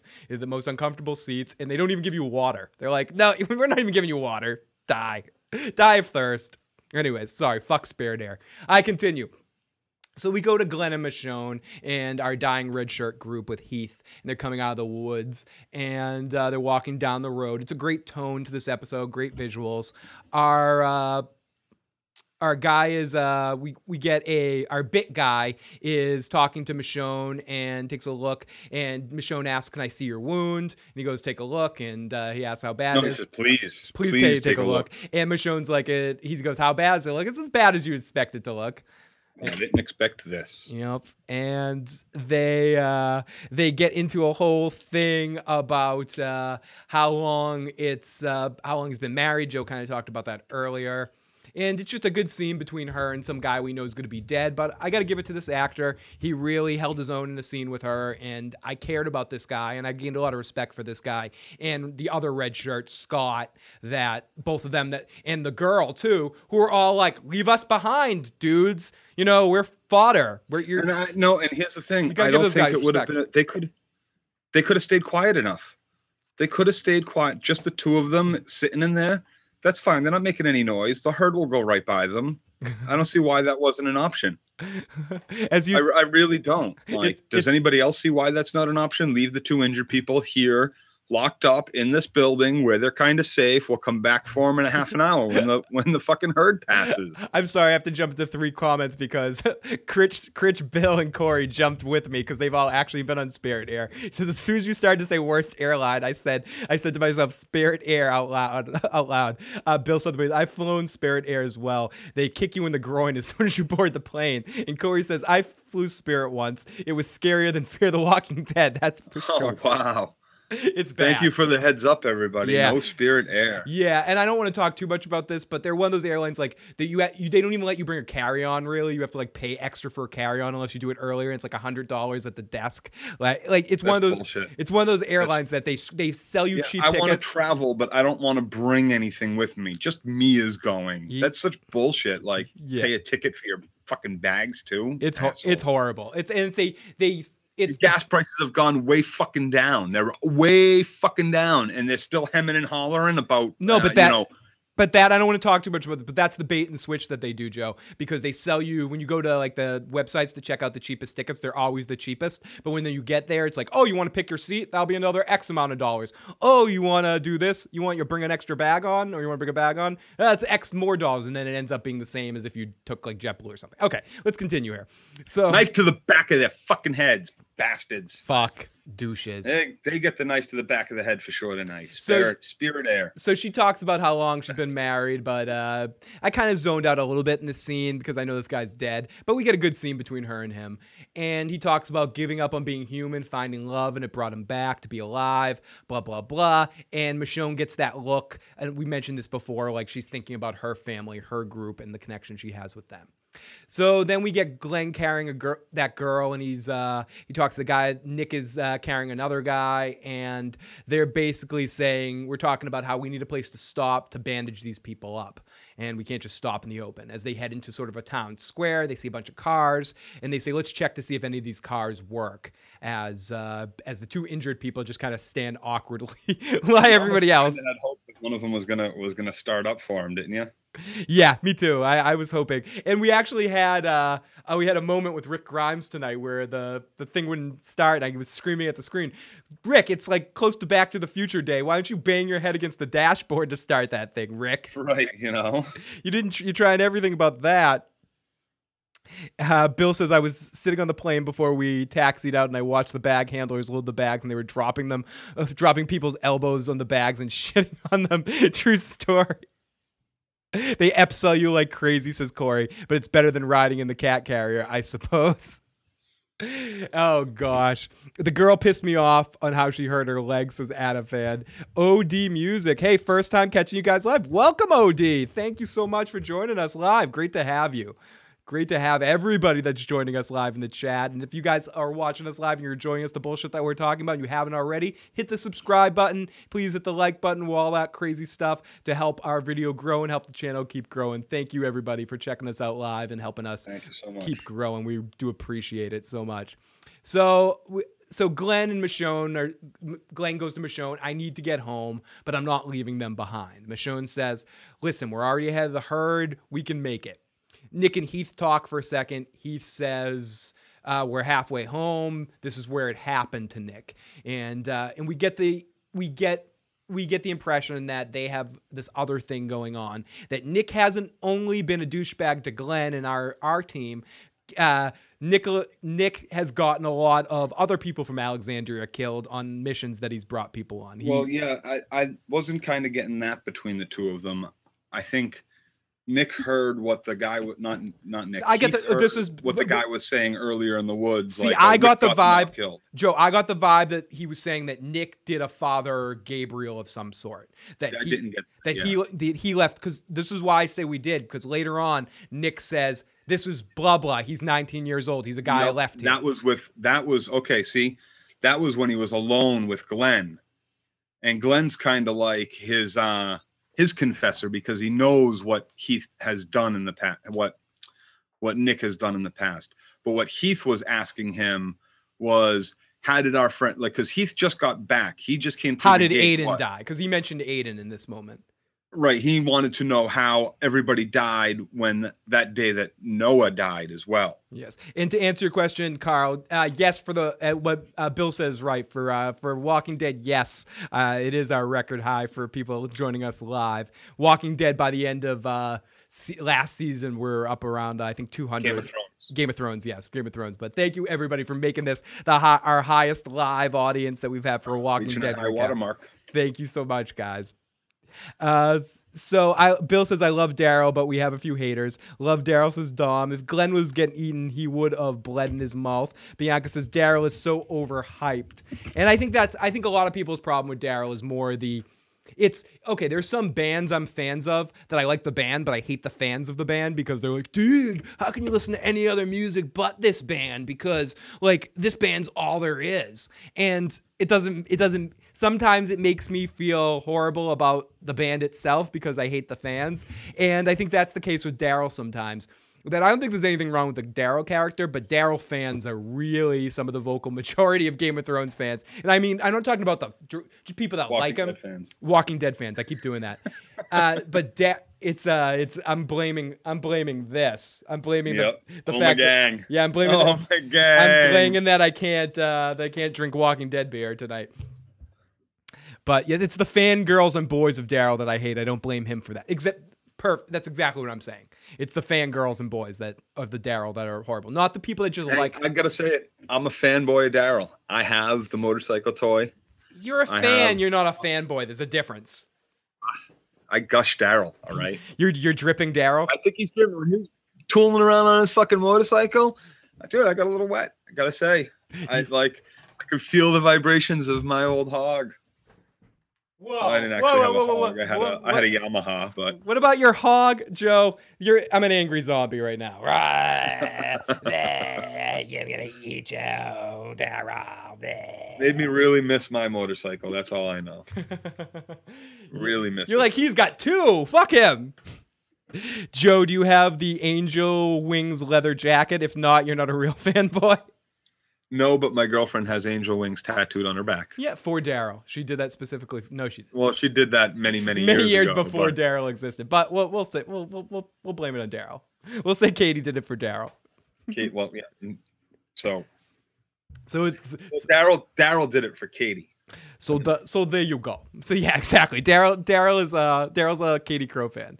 So Glenn and Michonne come over and say that all the cars don't work. Heath says, Nick, you know where we are. Lead the way. And continue. And they all look like the Walking Dead going down the street. Nick's looking extra slimy in this episode, as I wrote my notes at this point. So they find the idiot kid, Sagus, or whatever his name was, Sturgis, that shot the dude in the leg, and he's dead. They find his hat first, right? They found his hat first, yeah, and then he's just he's shot in the leg in the ground. And they say in this episode, he's not shot in the leg. He's the guy that shot him in the leg. But he's getting eaten. He's getting eaten by the zombies. And Nick starts to zone out watching like all the zombies tearing him apart now. Read the chat, Dom. That's a bike orgasm for you, Joe. Yeah. Johnny Rico says, when Daryl dies, I want to see him as a zombie cruising on his bike. I bet we get that. He at least should have found himself a helmet. No, he's like, like super cool without the helmet, just driving around with the helmet. I mean, teaching bad lessons to a generation of people. Yeah, no, I guess if you're going to go down in a horrible motorcycle accident, and you're going to sustain all these bodily injuries, you're saying that pray that your head gets bashed in too. Again, you're saying that specifically because if people didn't know, which why should they know? Joe had a motorcycle for a while, but he got basically bumped by some asshole while he was driving and went into the back of him. Yeah, and he got into a pretty. I mean, you're generally okay now because of it, but it was a pretty bad accident. I broke my foot, my ankle. Yeah, it could have been worse. My ankle. Yeah, it could have been worse, but yeah. yeah. So Nick's looking extra. Like if it was, it was. If it wasn't, it wasn't. But the moral of the story is, I really want another motorcycle. Yeah, the moral of the story is, the crow squawks in his ear every time. No, remember when you got? Remember? No. No, she's all for it. She is all for it. She knows that if that's how I go out, that's how I go out, and it's going to be with a smile on my face. Let's put a smile on that And face. hopefully it won't be, just a paralyzing or a head injury where Who the hell don't gave remember him anymore. Who the hell gave Strudel or whatever the fuck his name was a gun? Says Corey Mitchell. That's a good goddamn fucking question. Who gave this idiot, this kid that's wet behind the ears and I know, right? Everybody's got to have a gun if they leave. Any guy named Sturgis is just gonna screw the pooch. You know, a guy like that's not making it.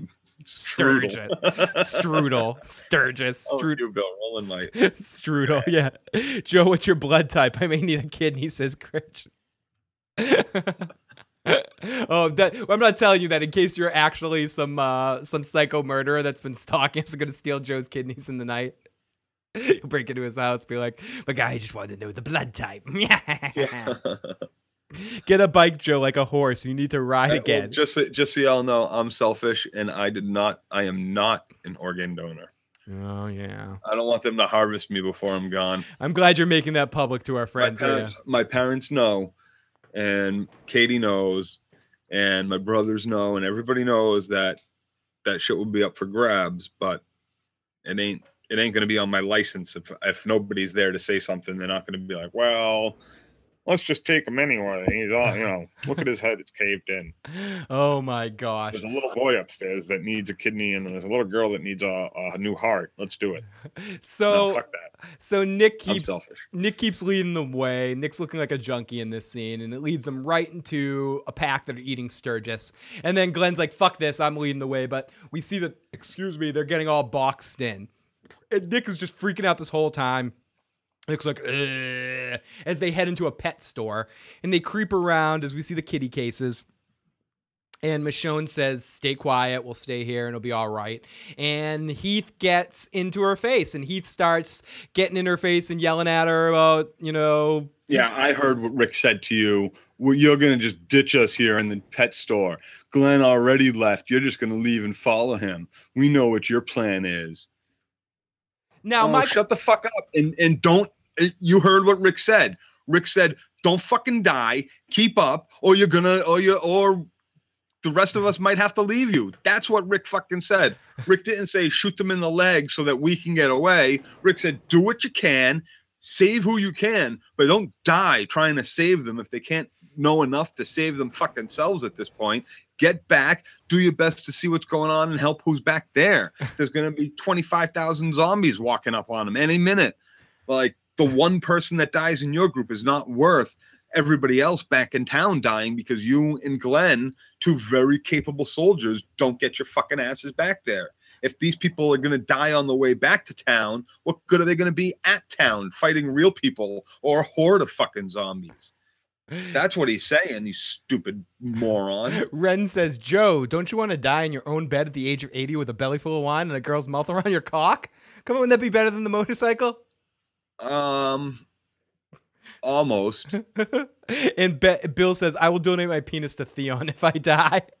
Although that is a great Tyrion quote. That's like the second best way to die.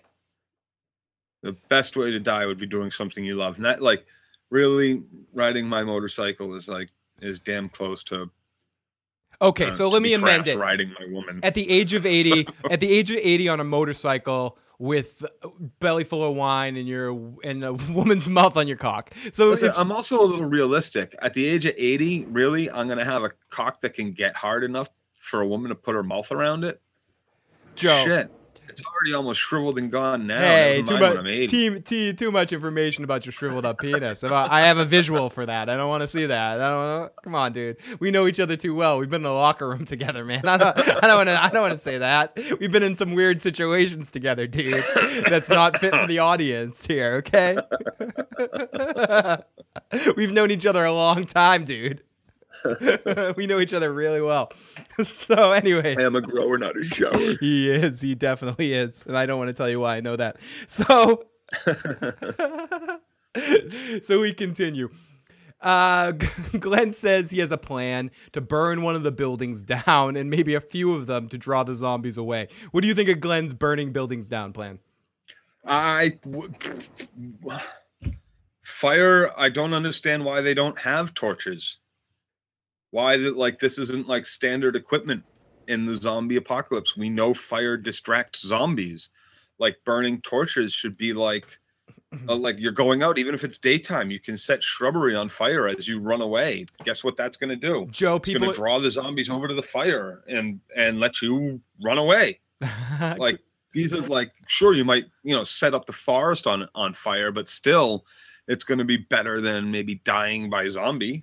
Everyone, right? Come on, like everyone, standard equipment. Everybody. Joe in the chat, everyone's reminding you of Viagra. Corey Mitchell, I'll sum it all up in Corey Mitchell's comment. The South might not rise again, but my penis at 80 shall.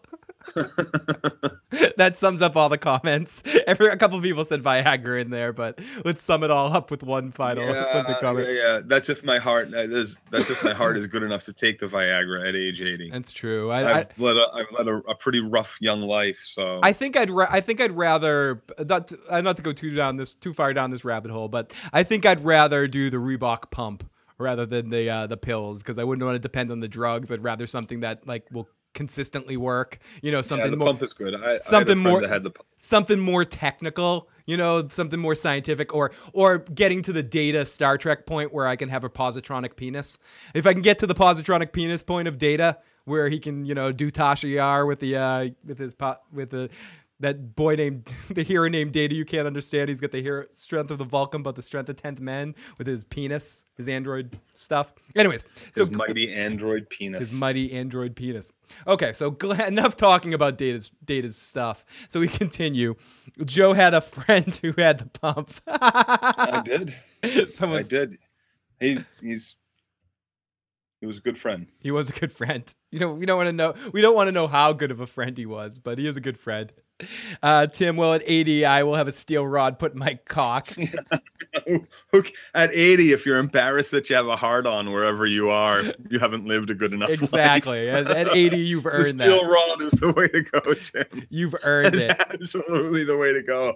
No, fuck that. I'm just going to keep it erect at all times with the steel rod. Sorry, we'll try. Richie A has a good point. How do we get the penis talk? I don't even know how we got here. They call that the real Ricker right there. So let's continue here. So Glenn says, we're going to burn down a building. And Michonne says, I'll do it, Glenn. You've got a wife. And he goes, I have a wife. That's why I'm doing it.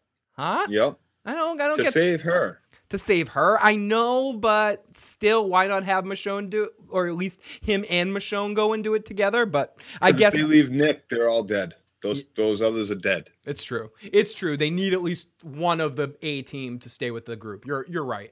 So anyway, so Glenn says, get them back. We have a job to do. Michonne is like, no way. And Glenn's like, I got to do it. And Glenn's going to do it. So Nick says, I know a store where we can get the supplies to get the gasoline. I'm coming with you. And Glenn says, fine. After Nick initially offers to draw him a map. And Glenn's like, no, you're coming with me.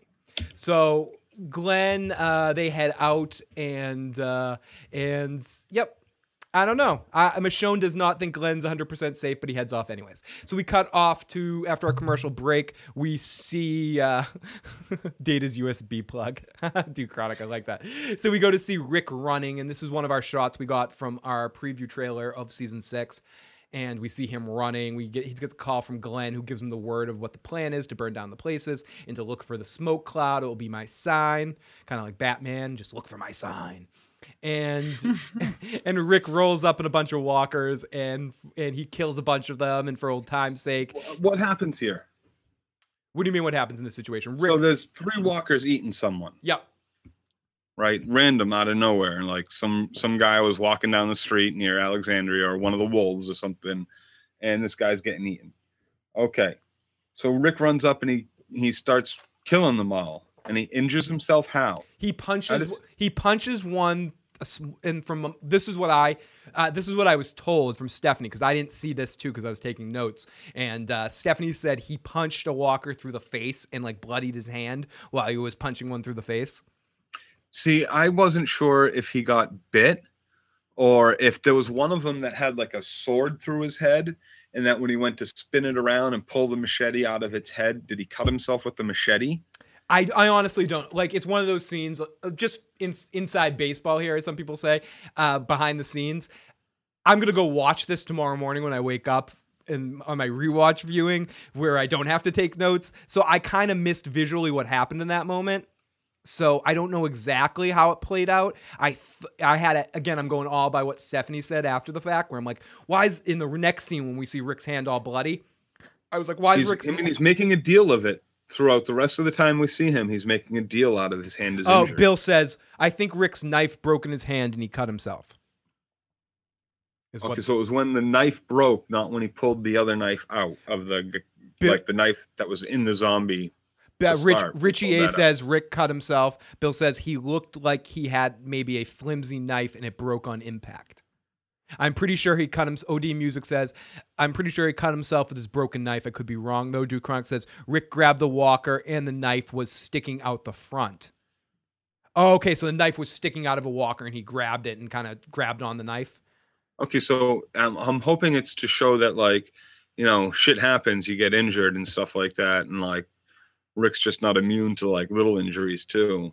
But, you know, I'm wondering if this is a catalyst to, like, some comic book stuff that yeah, that if you don't want to know spoilers to the comic books, you have 5, 4, 3, 2, 1. Rick loses, and possibly the show. Yeah, and the show. Rick loses his hand in the comics. It gets in, so some people are speculating that this might be the lead up to him actually losing his hand. Like, I was wondering if he was about to chop off his hand because it got bit, or because maybe like he cut it on the bloodied knife that he pulled out of the zombie, and maybe he thought he would get infected that way. And I was pretty worried. John Riley has some interesting information about Andrew Lincoln. Apparently, he doesn't watch his scenes after he films them. He can't view them.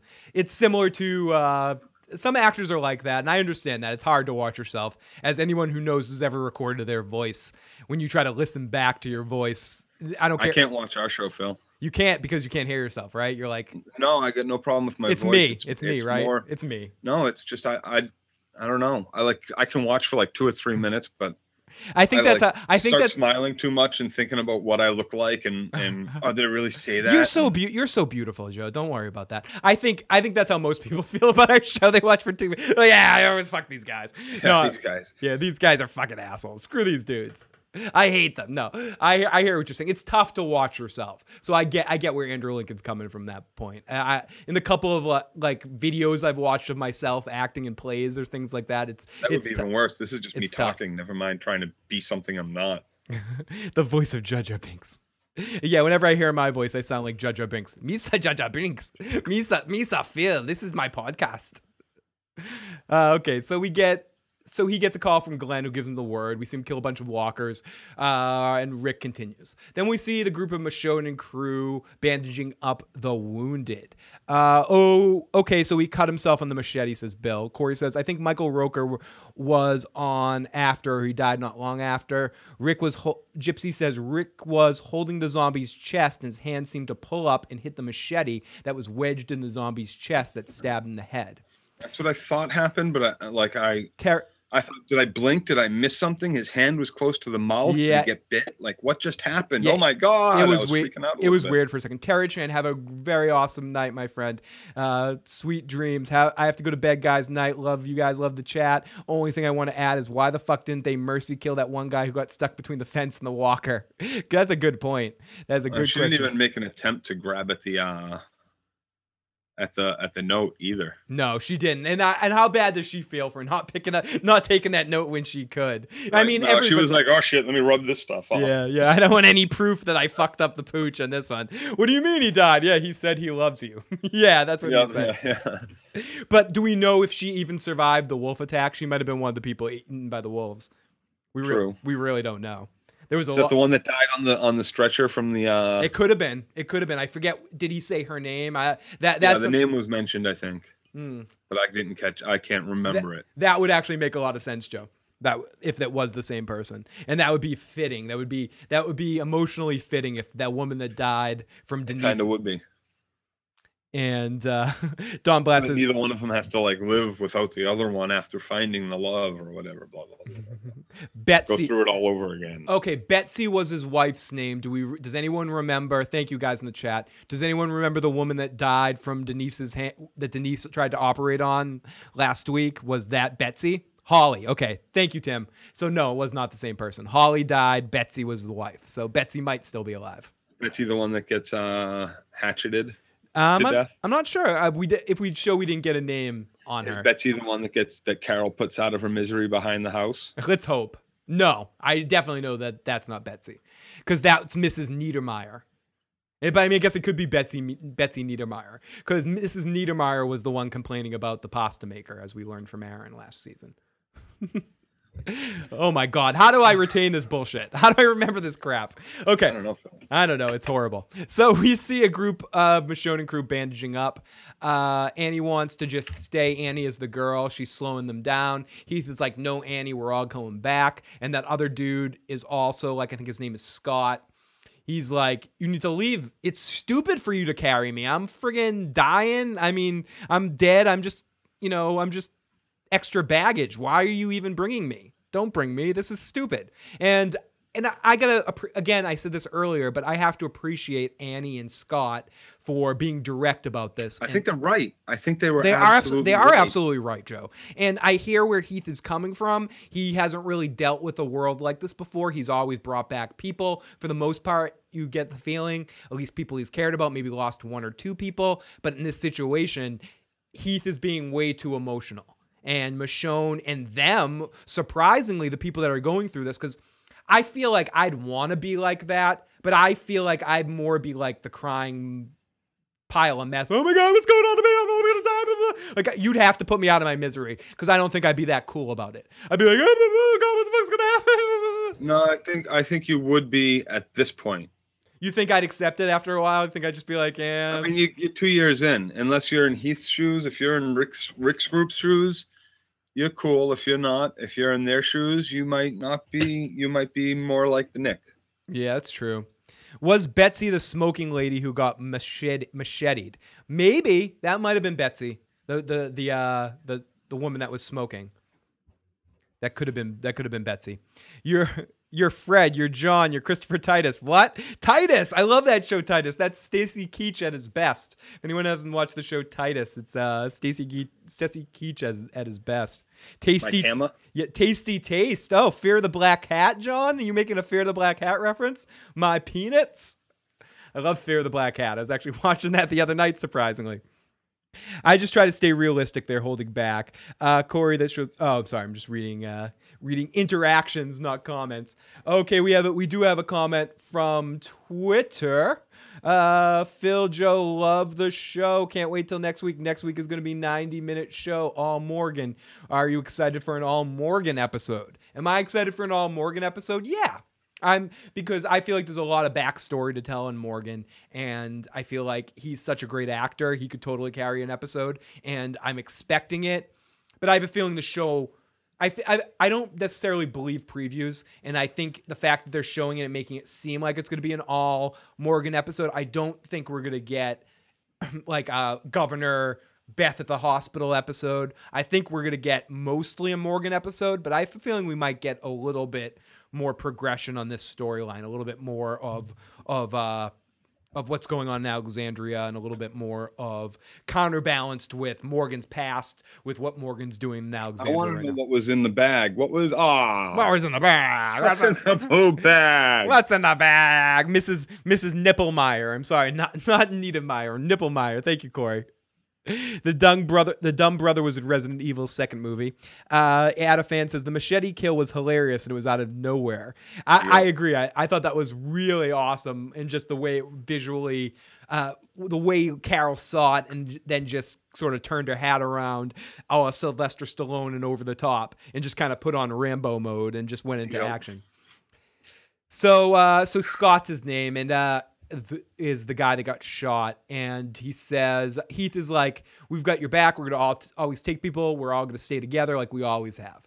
Michonne's because we don't leave people behind. And I kind of talked about this conversation earlier. I jumped the gun on when this happened, and it actually happens here, where Michonne just takes note of this and looks at him like, what, bitch? Well, you tried. Yeah, what'd you say, bitch? What'd you just say to me?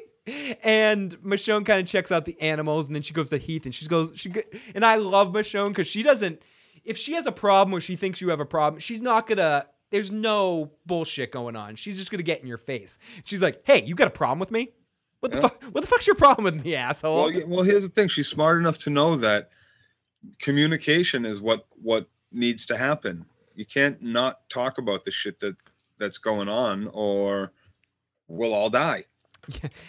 We can't open up this door and try to make a run for it. Yeah, Joe. If we're not all on the same page here. Joe, think about it. Think how awful it would be, what kind of zombie show we'd be dealing with if none of our main characters ever communicated. It's like we've never seen a show like that.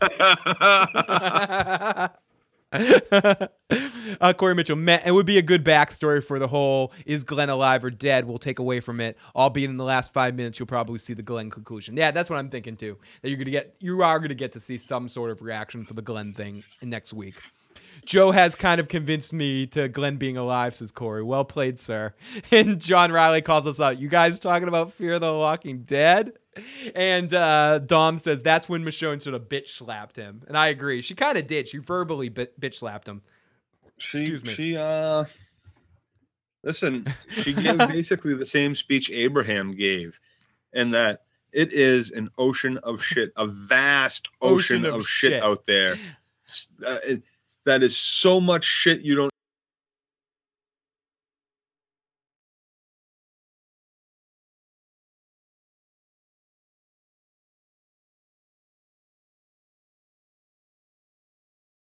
Swear a lot. Yep. I'm not going to argue with you. Thank you for what they're like.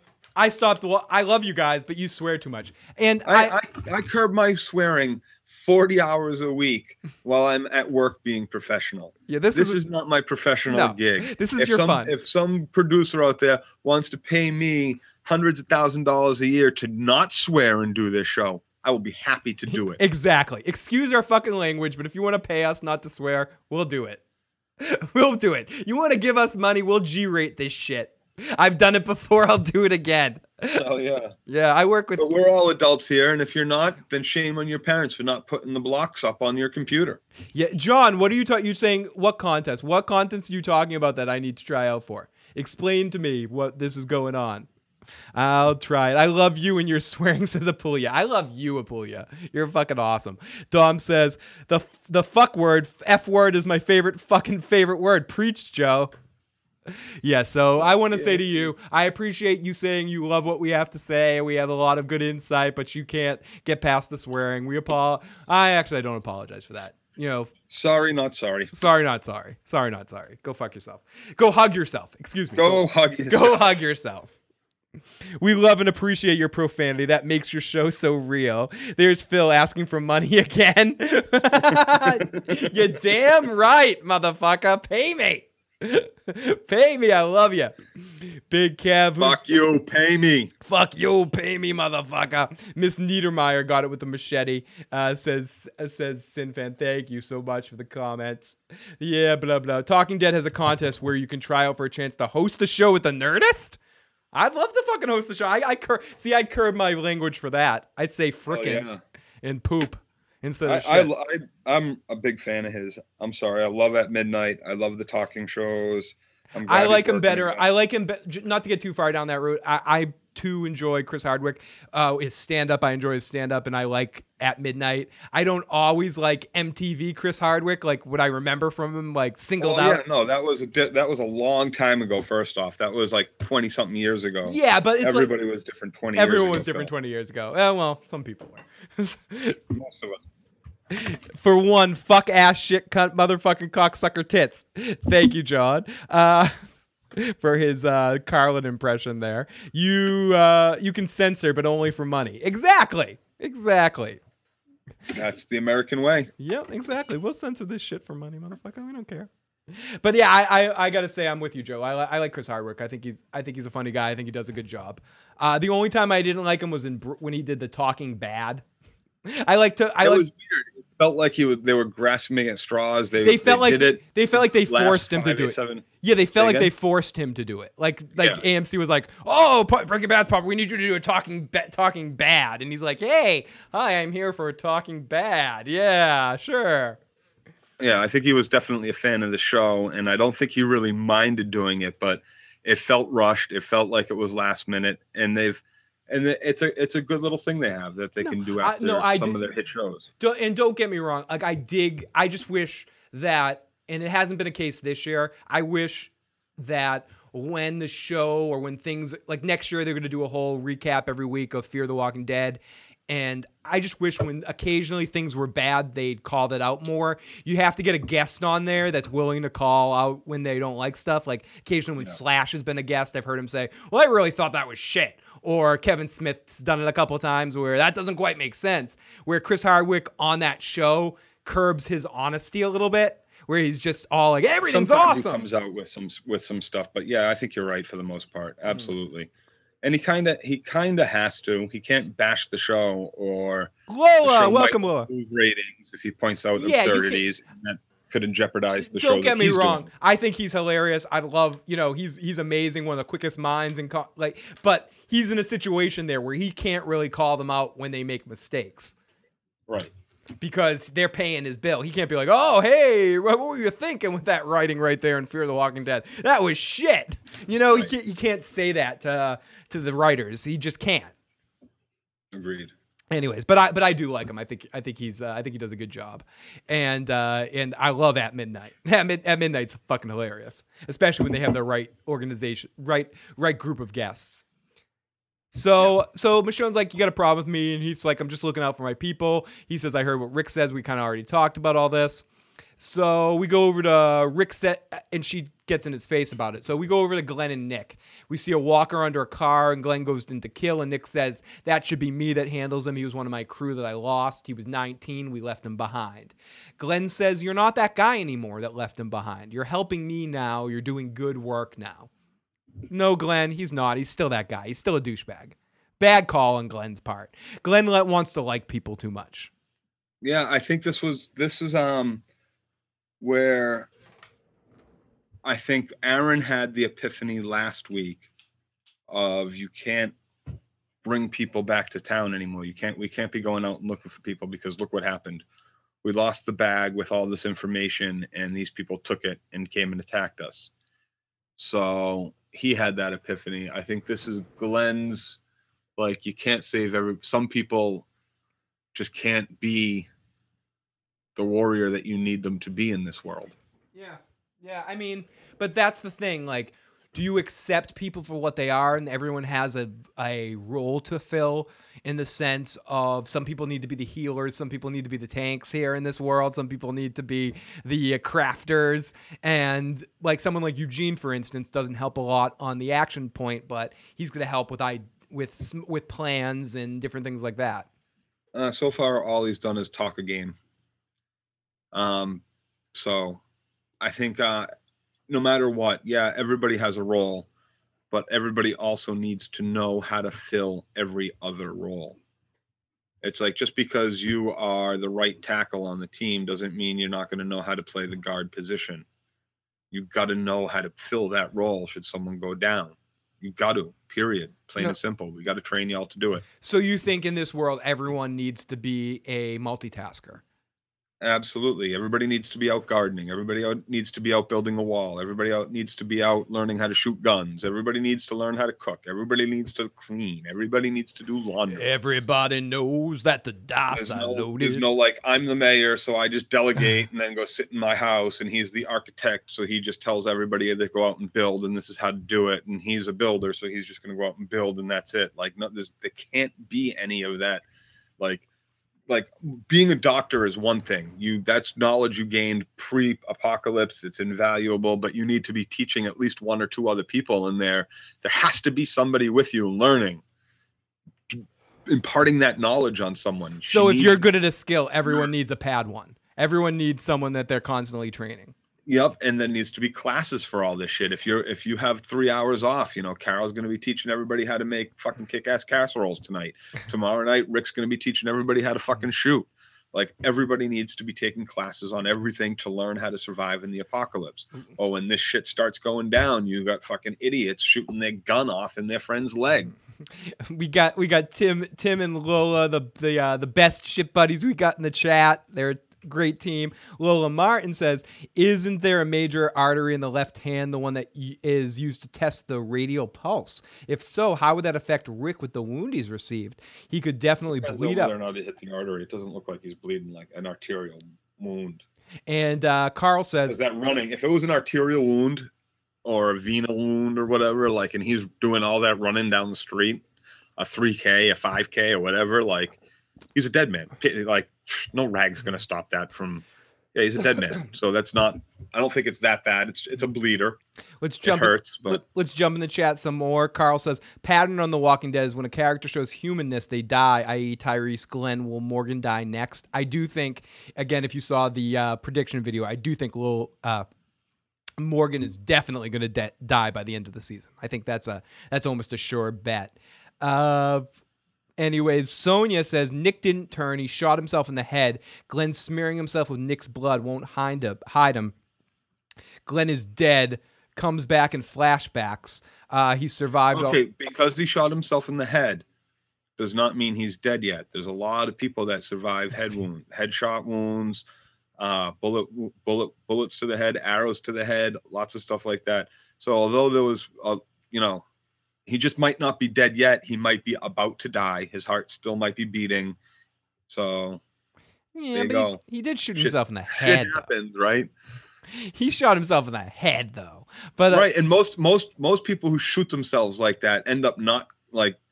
There's a lot of like, you're gonna take off a chunk of the top and not kill yourself. Like, there's a lot that can go wrong with shooting. Even when you shoot yourself like this, a lot of people shoot themselves through the cheek. Like, it doesn't always work good.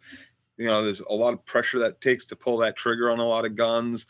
You're trying to get angles right.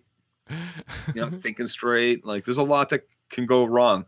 Like we see in what's that movie there with Norton and Brad Pitt that we don't want to talk about. So. Oh yeah, I know. Fight Club. Oh, rule number 1, Phil. Come on. Oh, I'm sorry. Shit. Fuck. I did it again. His name is Robert Paulson. His name is Robert Paulson. His own guts. I hope. I've been low. Oh, you don't know where I've been. Oh, we got Carmine in the motherfucking house. Welcome, buddy. How's it going, my friend? Fucking A. So anyway, okay. So Nick does his thing, and we need to go as they run back. Everyone's inside. They hear them as we get an interesting visual from Michonne as we get a great visual of her looking out the window. Michonne gives their plan for attack. They're gonna wait for all the walkers to pass through and then escape. See, now, if they had done what those 2 injured people had said, which was leave us and go now, they would have distracted the zombies or killed the zombies that were right on the freaking door and the wall, and the herd would not have broken off towards that building. And those people would have been safe if they were quiet and just didn't make noise inside that fucking building. But no. No, we don't leave anyone behind, even if it's safer to fucking do so. You fucked it. You knew what to do, and you fucked it all up. So we go over to Rick, who's running like hell, and we get some more Rick. He's just running. He's just going crazy running. And we finally gets to the RV in kill mode. And this is where we get the real shot of his hand all covered in blood from the head punch through the walker's head or whatever it was. So then we cut into Michonne with the dude that got bit, and he's trying to give. This is the scene where he's trying to give the letter to his wife, to Michonne, and Michonne refuses the letter. Do you think she feels bad about this now? I think she, I think she definitely feels bad about it now. Yeah, hindsight's 2020. You know what I mean? She fucked it all up. Okay, Carmine doesn't mind the Walking Dead spoilers. It's one of the few shows that I don't mind the spoilers. Me neither. Walking Dead, for whatever reason, is something that I usually seek out spoilers because it's in the presentation of it. When it successfully presents what it's doing, to me, that's more important than the actual what exactly happens on The Walking Dead. Because it's like we know everyone's gonna die eventually. There, everyone's fucking dead. Or do you think, I guess that's a bigger question, Joe. Do you think at the time that The Walking Dead ends, do you think The Walking Dead ends when Rick dies? It has potential to continue on through Rick's death. However, it will upset. They would have to do that death so perfectly that people aren't like jumping overboard because Rick's gone. To me, he's a main draw. I agree. And to me, he's a huge part of the show. To me, we always talk about some female viewers leave because of the casual viewers leave because of Daryl, or some people like Tara Chan, who loves Glenn so much, that would leave because of what happened to Glenn tonight if he actually is dead. It's all those things. I think Rick is the only real one. Could the show really continue without Rick? I think that would be the toughest one, personally. Yeah, absolutely. It would be. It would just be really tough for the show to actually survive. So she tells him to keep his fucking letter. And then they hear bang, bang, bang, bang, bang as they hear the gunshots. And at first I was like, what the fuck are they hearing? What's going on outside? And then you realize it's the gunshots from last week's episode. Michonne comes to the door and they hear more the bang, bang, bang. And the walkers hear that and they're kind of being drawn in the area because of the gunshots. Heath is like, they heard it. We need to go now. The herd's coming through here right now. Shit's about to go down. And Michonne, we cut the commercial break with Michonne being like, they're coming. They're fucking coming. Well, we see them too. We see them. And we do. We see them. And this is something that we talked about last season on the Walking Dead recaps. Already alone in these first couple of episodes, they're really this super horde that they have is real. They're doing a great job at showing us the scope of it and really showing us this fucking amazing group of walkers that they've gotten together. This great group of extras and that they have, and it's really successfully adding a lot of tension to the scene here, to everything that's going on, because they're coming and they're coming. You forgot about it for a while tonight, but they kept reminding you, and then you see them and you're like, holy shit, these motherfuckers are coming. It's crazy. It is. And no way he cut off his hand. That would be a ton of time with CG. Same goes with Carl getting shot in the eye. They're not going to put. That's what I figured too. Yeah, that's what I figured too. And they've talked about that a little bit. And I want to say, I might be making this up, but that Robert Kirkman has said on many occasions he regrets having Rick lose his hand in the comics. I might be making that up, but I thought I heard that. Ellie Giggle, welcome. I just saw your name, and that's Ronnie Clay Music. Glenn's dead. The whole 3-episode arc was leading to it, a chain reaction of 2 unexpected events: the truck falling early and the wolves attacking. Johnny Rico says they're eating Nicholas, who fell on top of Glenn. All Glenn has to do now is crawl under the dumpster. Gunshots make the zombies leave soon. That's kind of what Joe was saying, I think, ultimately. Joe's main point of how Glenn probably escaped. There's ways out of this for him. He can Houdini this shit. Sonia says Glenn and Michonne were too soft this episode. Rick was right, carrying a person that was a bit. Yeah, I agree too. And Joe mentioned that earlier too, where those people that were saying leave us behind were right. Rick would have shot those people in the head. Rick would have been like, done. I don't think he would have shot them in the head, but he would have agreed with them and been like, okay, we're gonna leave you. We'll come back for you. Be quiet. Don't make any noise.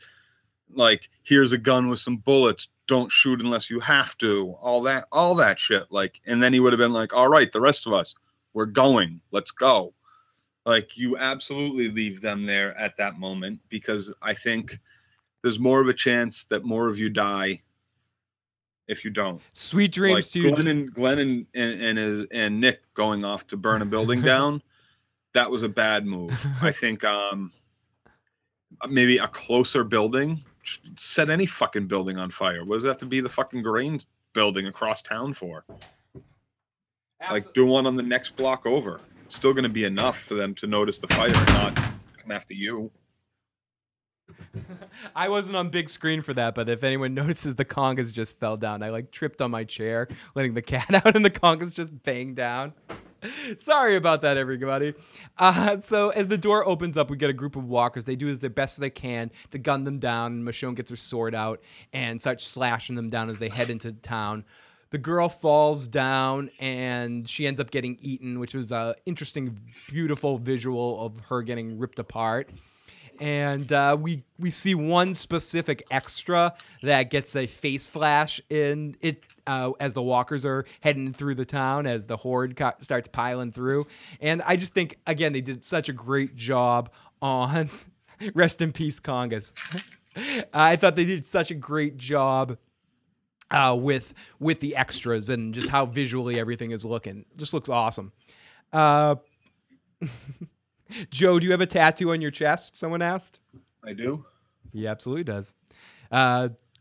Carl, you want to see Joe's chest? Someone wants to see Joe's chest. As the door opens up, they do their best. So Nick and Glenn are about to do the thing, but they can't find a building to light on fire. And before they knew it, they look around and they're basically surrounded. So we see Michonne's group about to. So this just goes back and forth. So eventually we get to the point where Nick and Glenn are trapped on either side of a fence, and there's just basically nowhere to go. So Glenn has no choice, but he takes out the gun and starts shooting them. And Nick through this whole situation starts just going nutty and starts losing his mind and kind of going a little crazy. And Nick and Glenn gets out of bullets, and you're just getting a feeling of impending doom as Nick steps away, but there's just tons and tons of walkers. And then we flash over to Heath saving Michonne by killing a bunch, and Michonne makes it through, and we see Michonne, Heath, and Scott are the only ones that make it through all of that. So then we eventually get to the scene where Nick and Glenn fly off and they go to the top of that trash thing. And we talked about this a lot tonight. And both are fighting side by side, kicking ass. Nick has a freak out, goes into a bad trip, takes some bad mushrooms or something. I don't know what's going on. And he looks like he's going to hurl. And we suddenly go into slow motion, get a weird visual. And we see that he starts noticing all the snaps of the teeth in people, the walkers leading up to getting ready to kill him. And it looks like he's having about a panic attack, and he loses it. Glenn's yelling his name, trying to snap him out of it. And Glenn's like, "Look at me, Nick. Look at me." And he eventually shoots himself in the head. When he shoots himself in the head, he falls over and knocks Glenn into the pit and starts getting eaten by all the walkers. And it just looks like Glenn's being eaten by 1,000 walkers. Joe, do you want to talk a little bit about what you thought, why you think this scene, what you thought visually in the scene made you think Glenn's alive?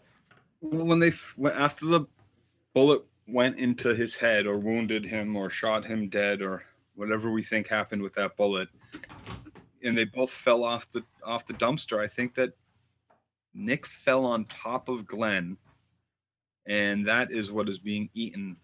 The camera angle looked kind of like the way the blood and everything was coming off the body. It just didn't seem like it was coming from Glenn's body, first off.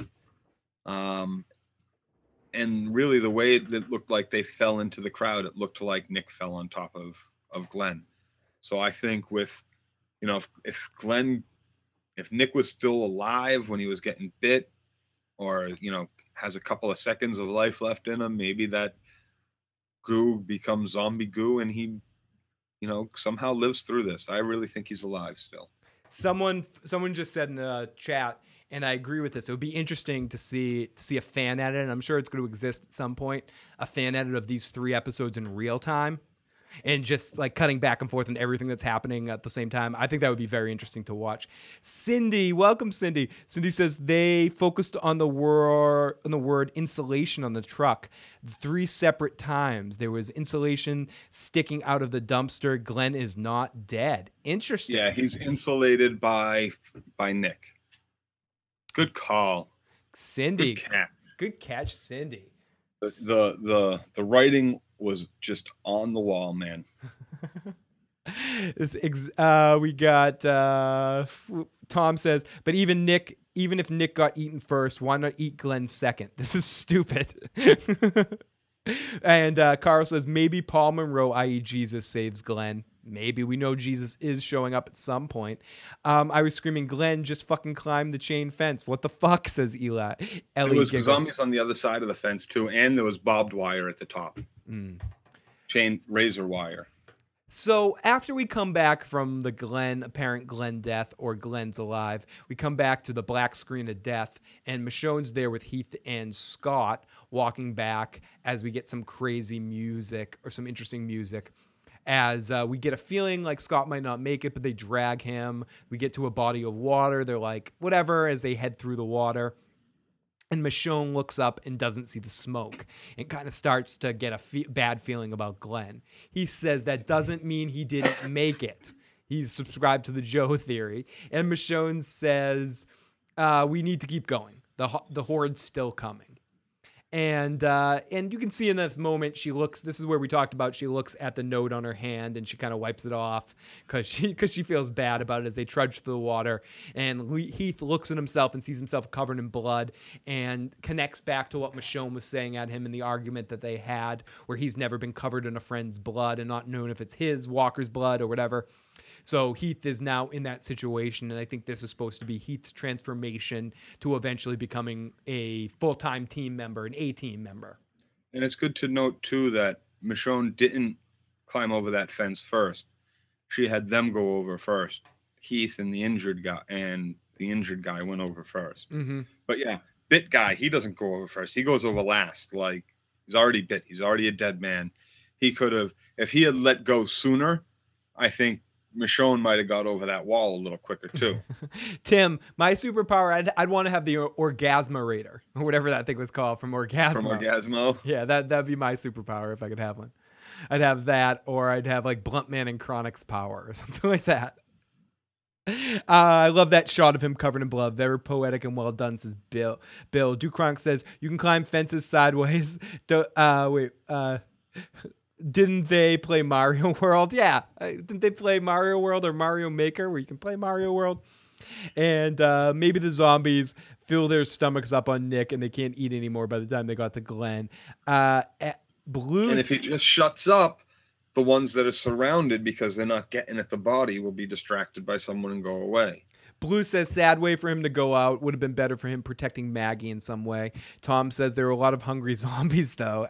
Nah, me and Joe talked about Joe's superpower. If a big guy went for super speed, fast, 10 times faster than the Flash can run.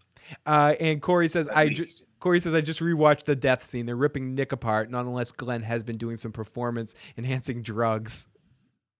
And, okay, so we go off. They trudge through the water. Then we go off to Rick in the RV. He gets in the walkie-talkie to talk to Glenn. No reply from Tobin. He keeps calling. He gets nothing. He calls Daryl. Daryl says he's here at the time that Daryl's already sort of escaping the plan and pretending to still be there as Sasha kind of doesn't rat Daryl out, as we mentioned. Yeah, and he's trying to speed off to get back to town as quick as he can. Mm-hmm. Excuse me.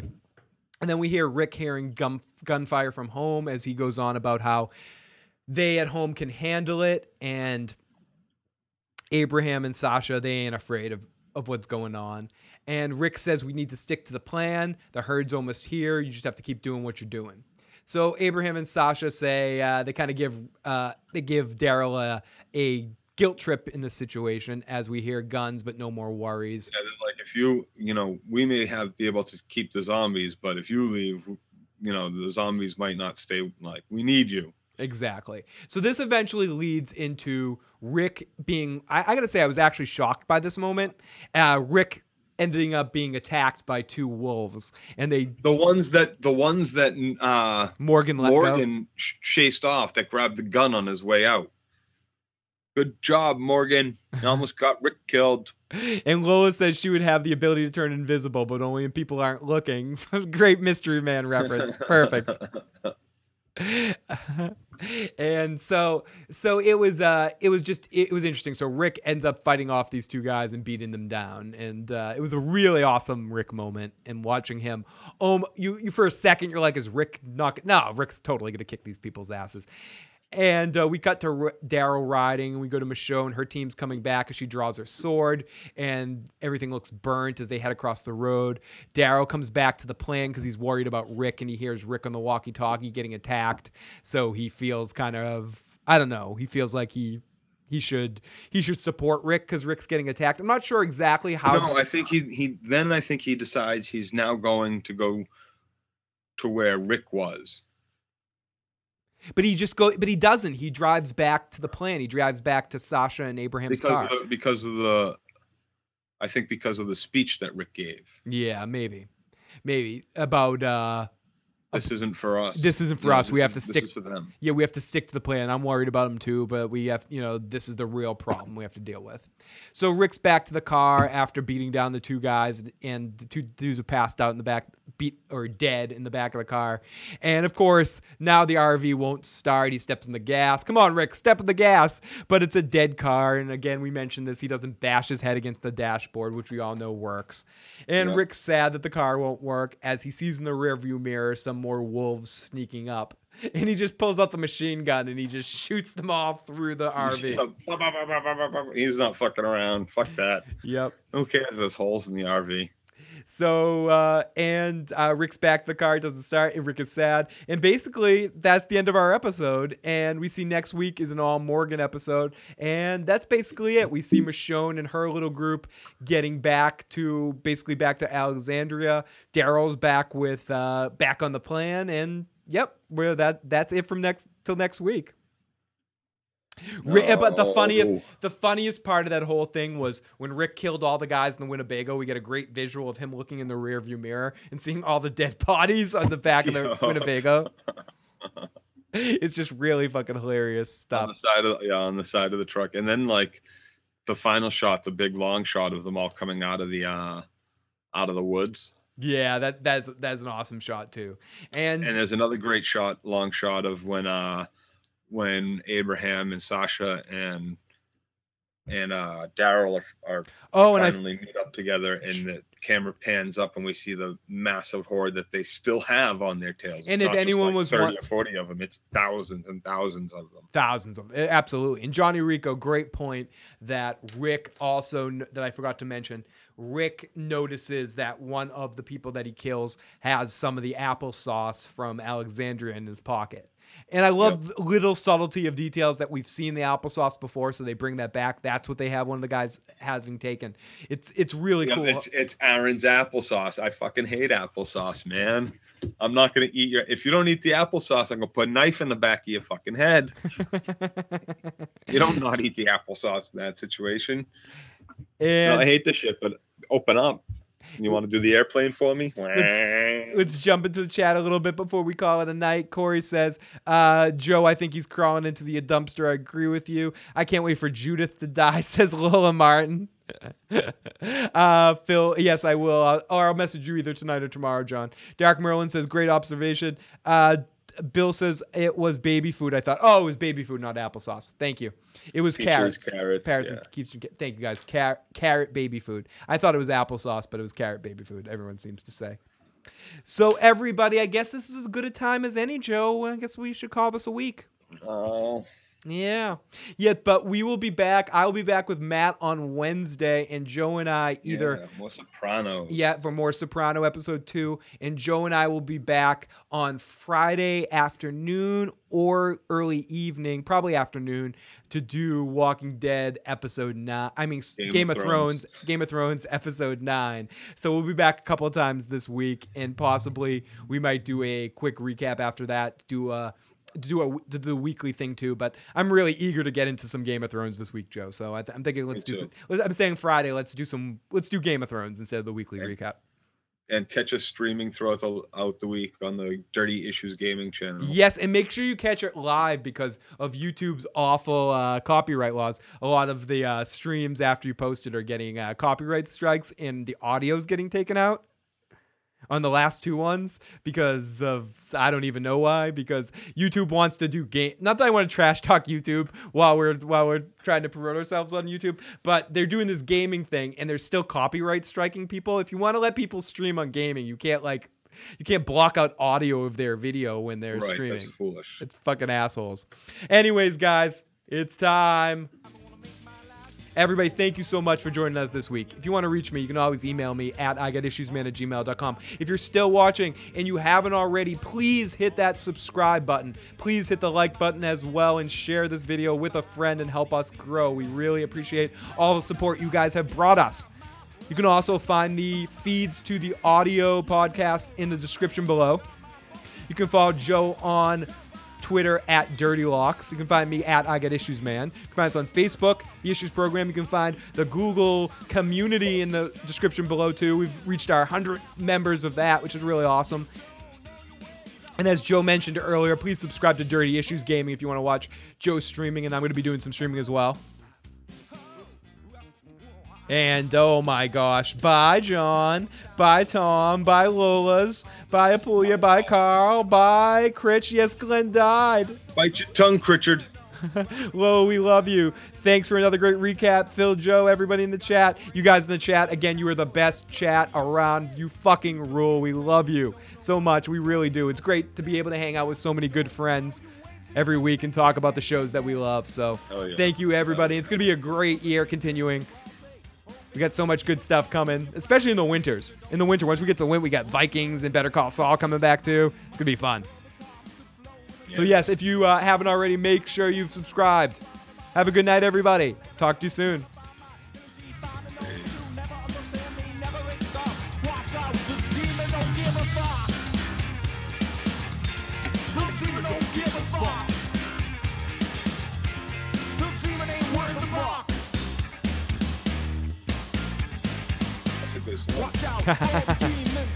I gotta all credit to my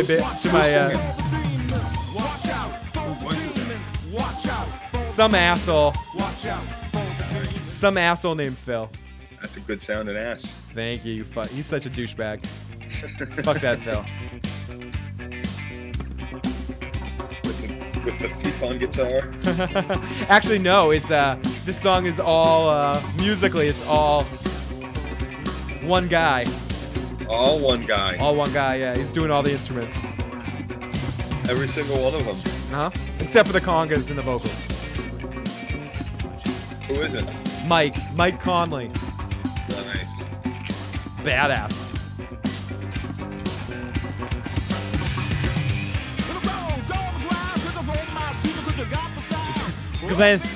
Glenn Better Call Saul. Oh man. John, we gotta figure out a way to make that happen. You should have scrolling credits. If we were using like Wirecast or something, we could. I don't know if Google Hangouts has that. Oh, that would be sweet. How could we do that? Yeah, scrolling credits. It's just you and me's names back and forth. It's like Phil, Joe, Phil, Joe, Phil, Joe. Just keep typing it into the tag bar on the bottom. Yeah, we could do that. Yeah, that would work. Glenn is dead, says Tom. Lois says, if you want to be my shit buddy, you have to apply. Yep, Lola, we're going to smoke a big bong of Phil. Yes, when I die. Tell him the application consists of video. It's got to be a video application. Why you would be the best shit buddy. Absolutely. And yes, you guys all have permission that when and if, like I'm going to find the Fountain of Youth or the Lazarus Pit, when I go, you better smoke me. Good night, everybody.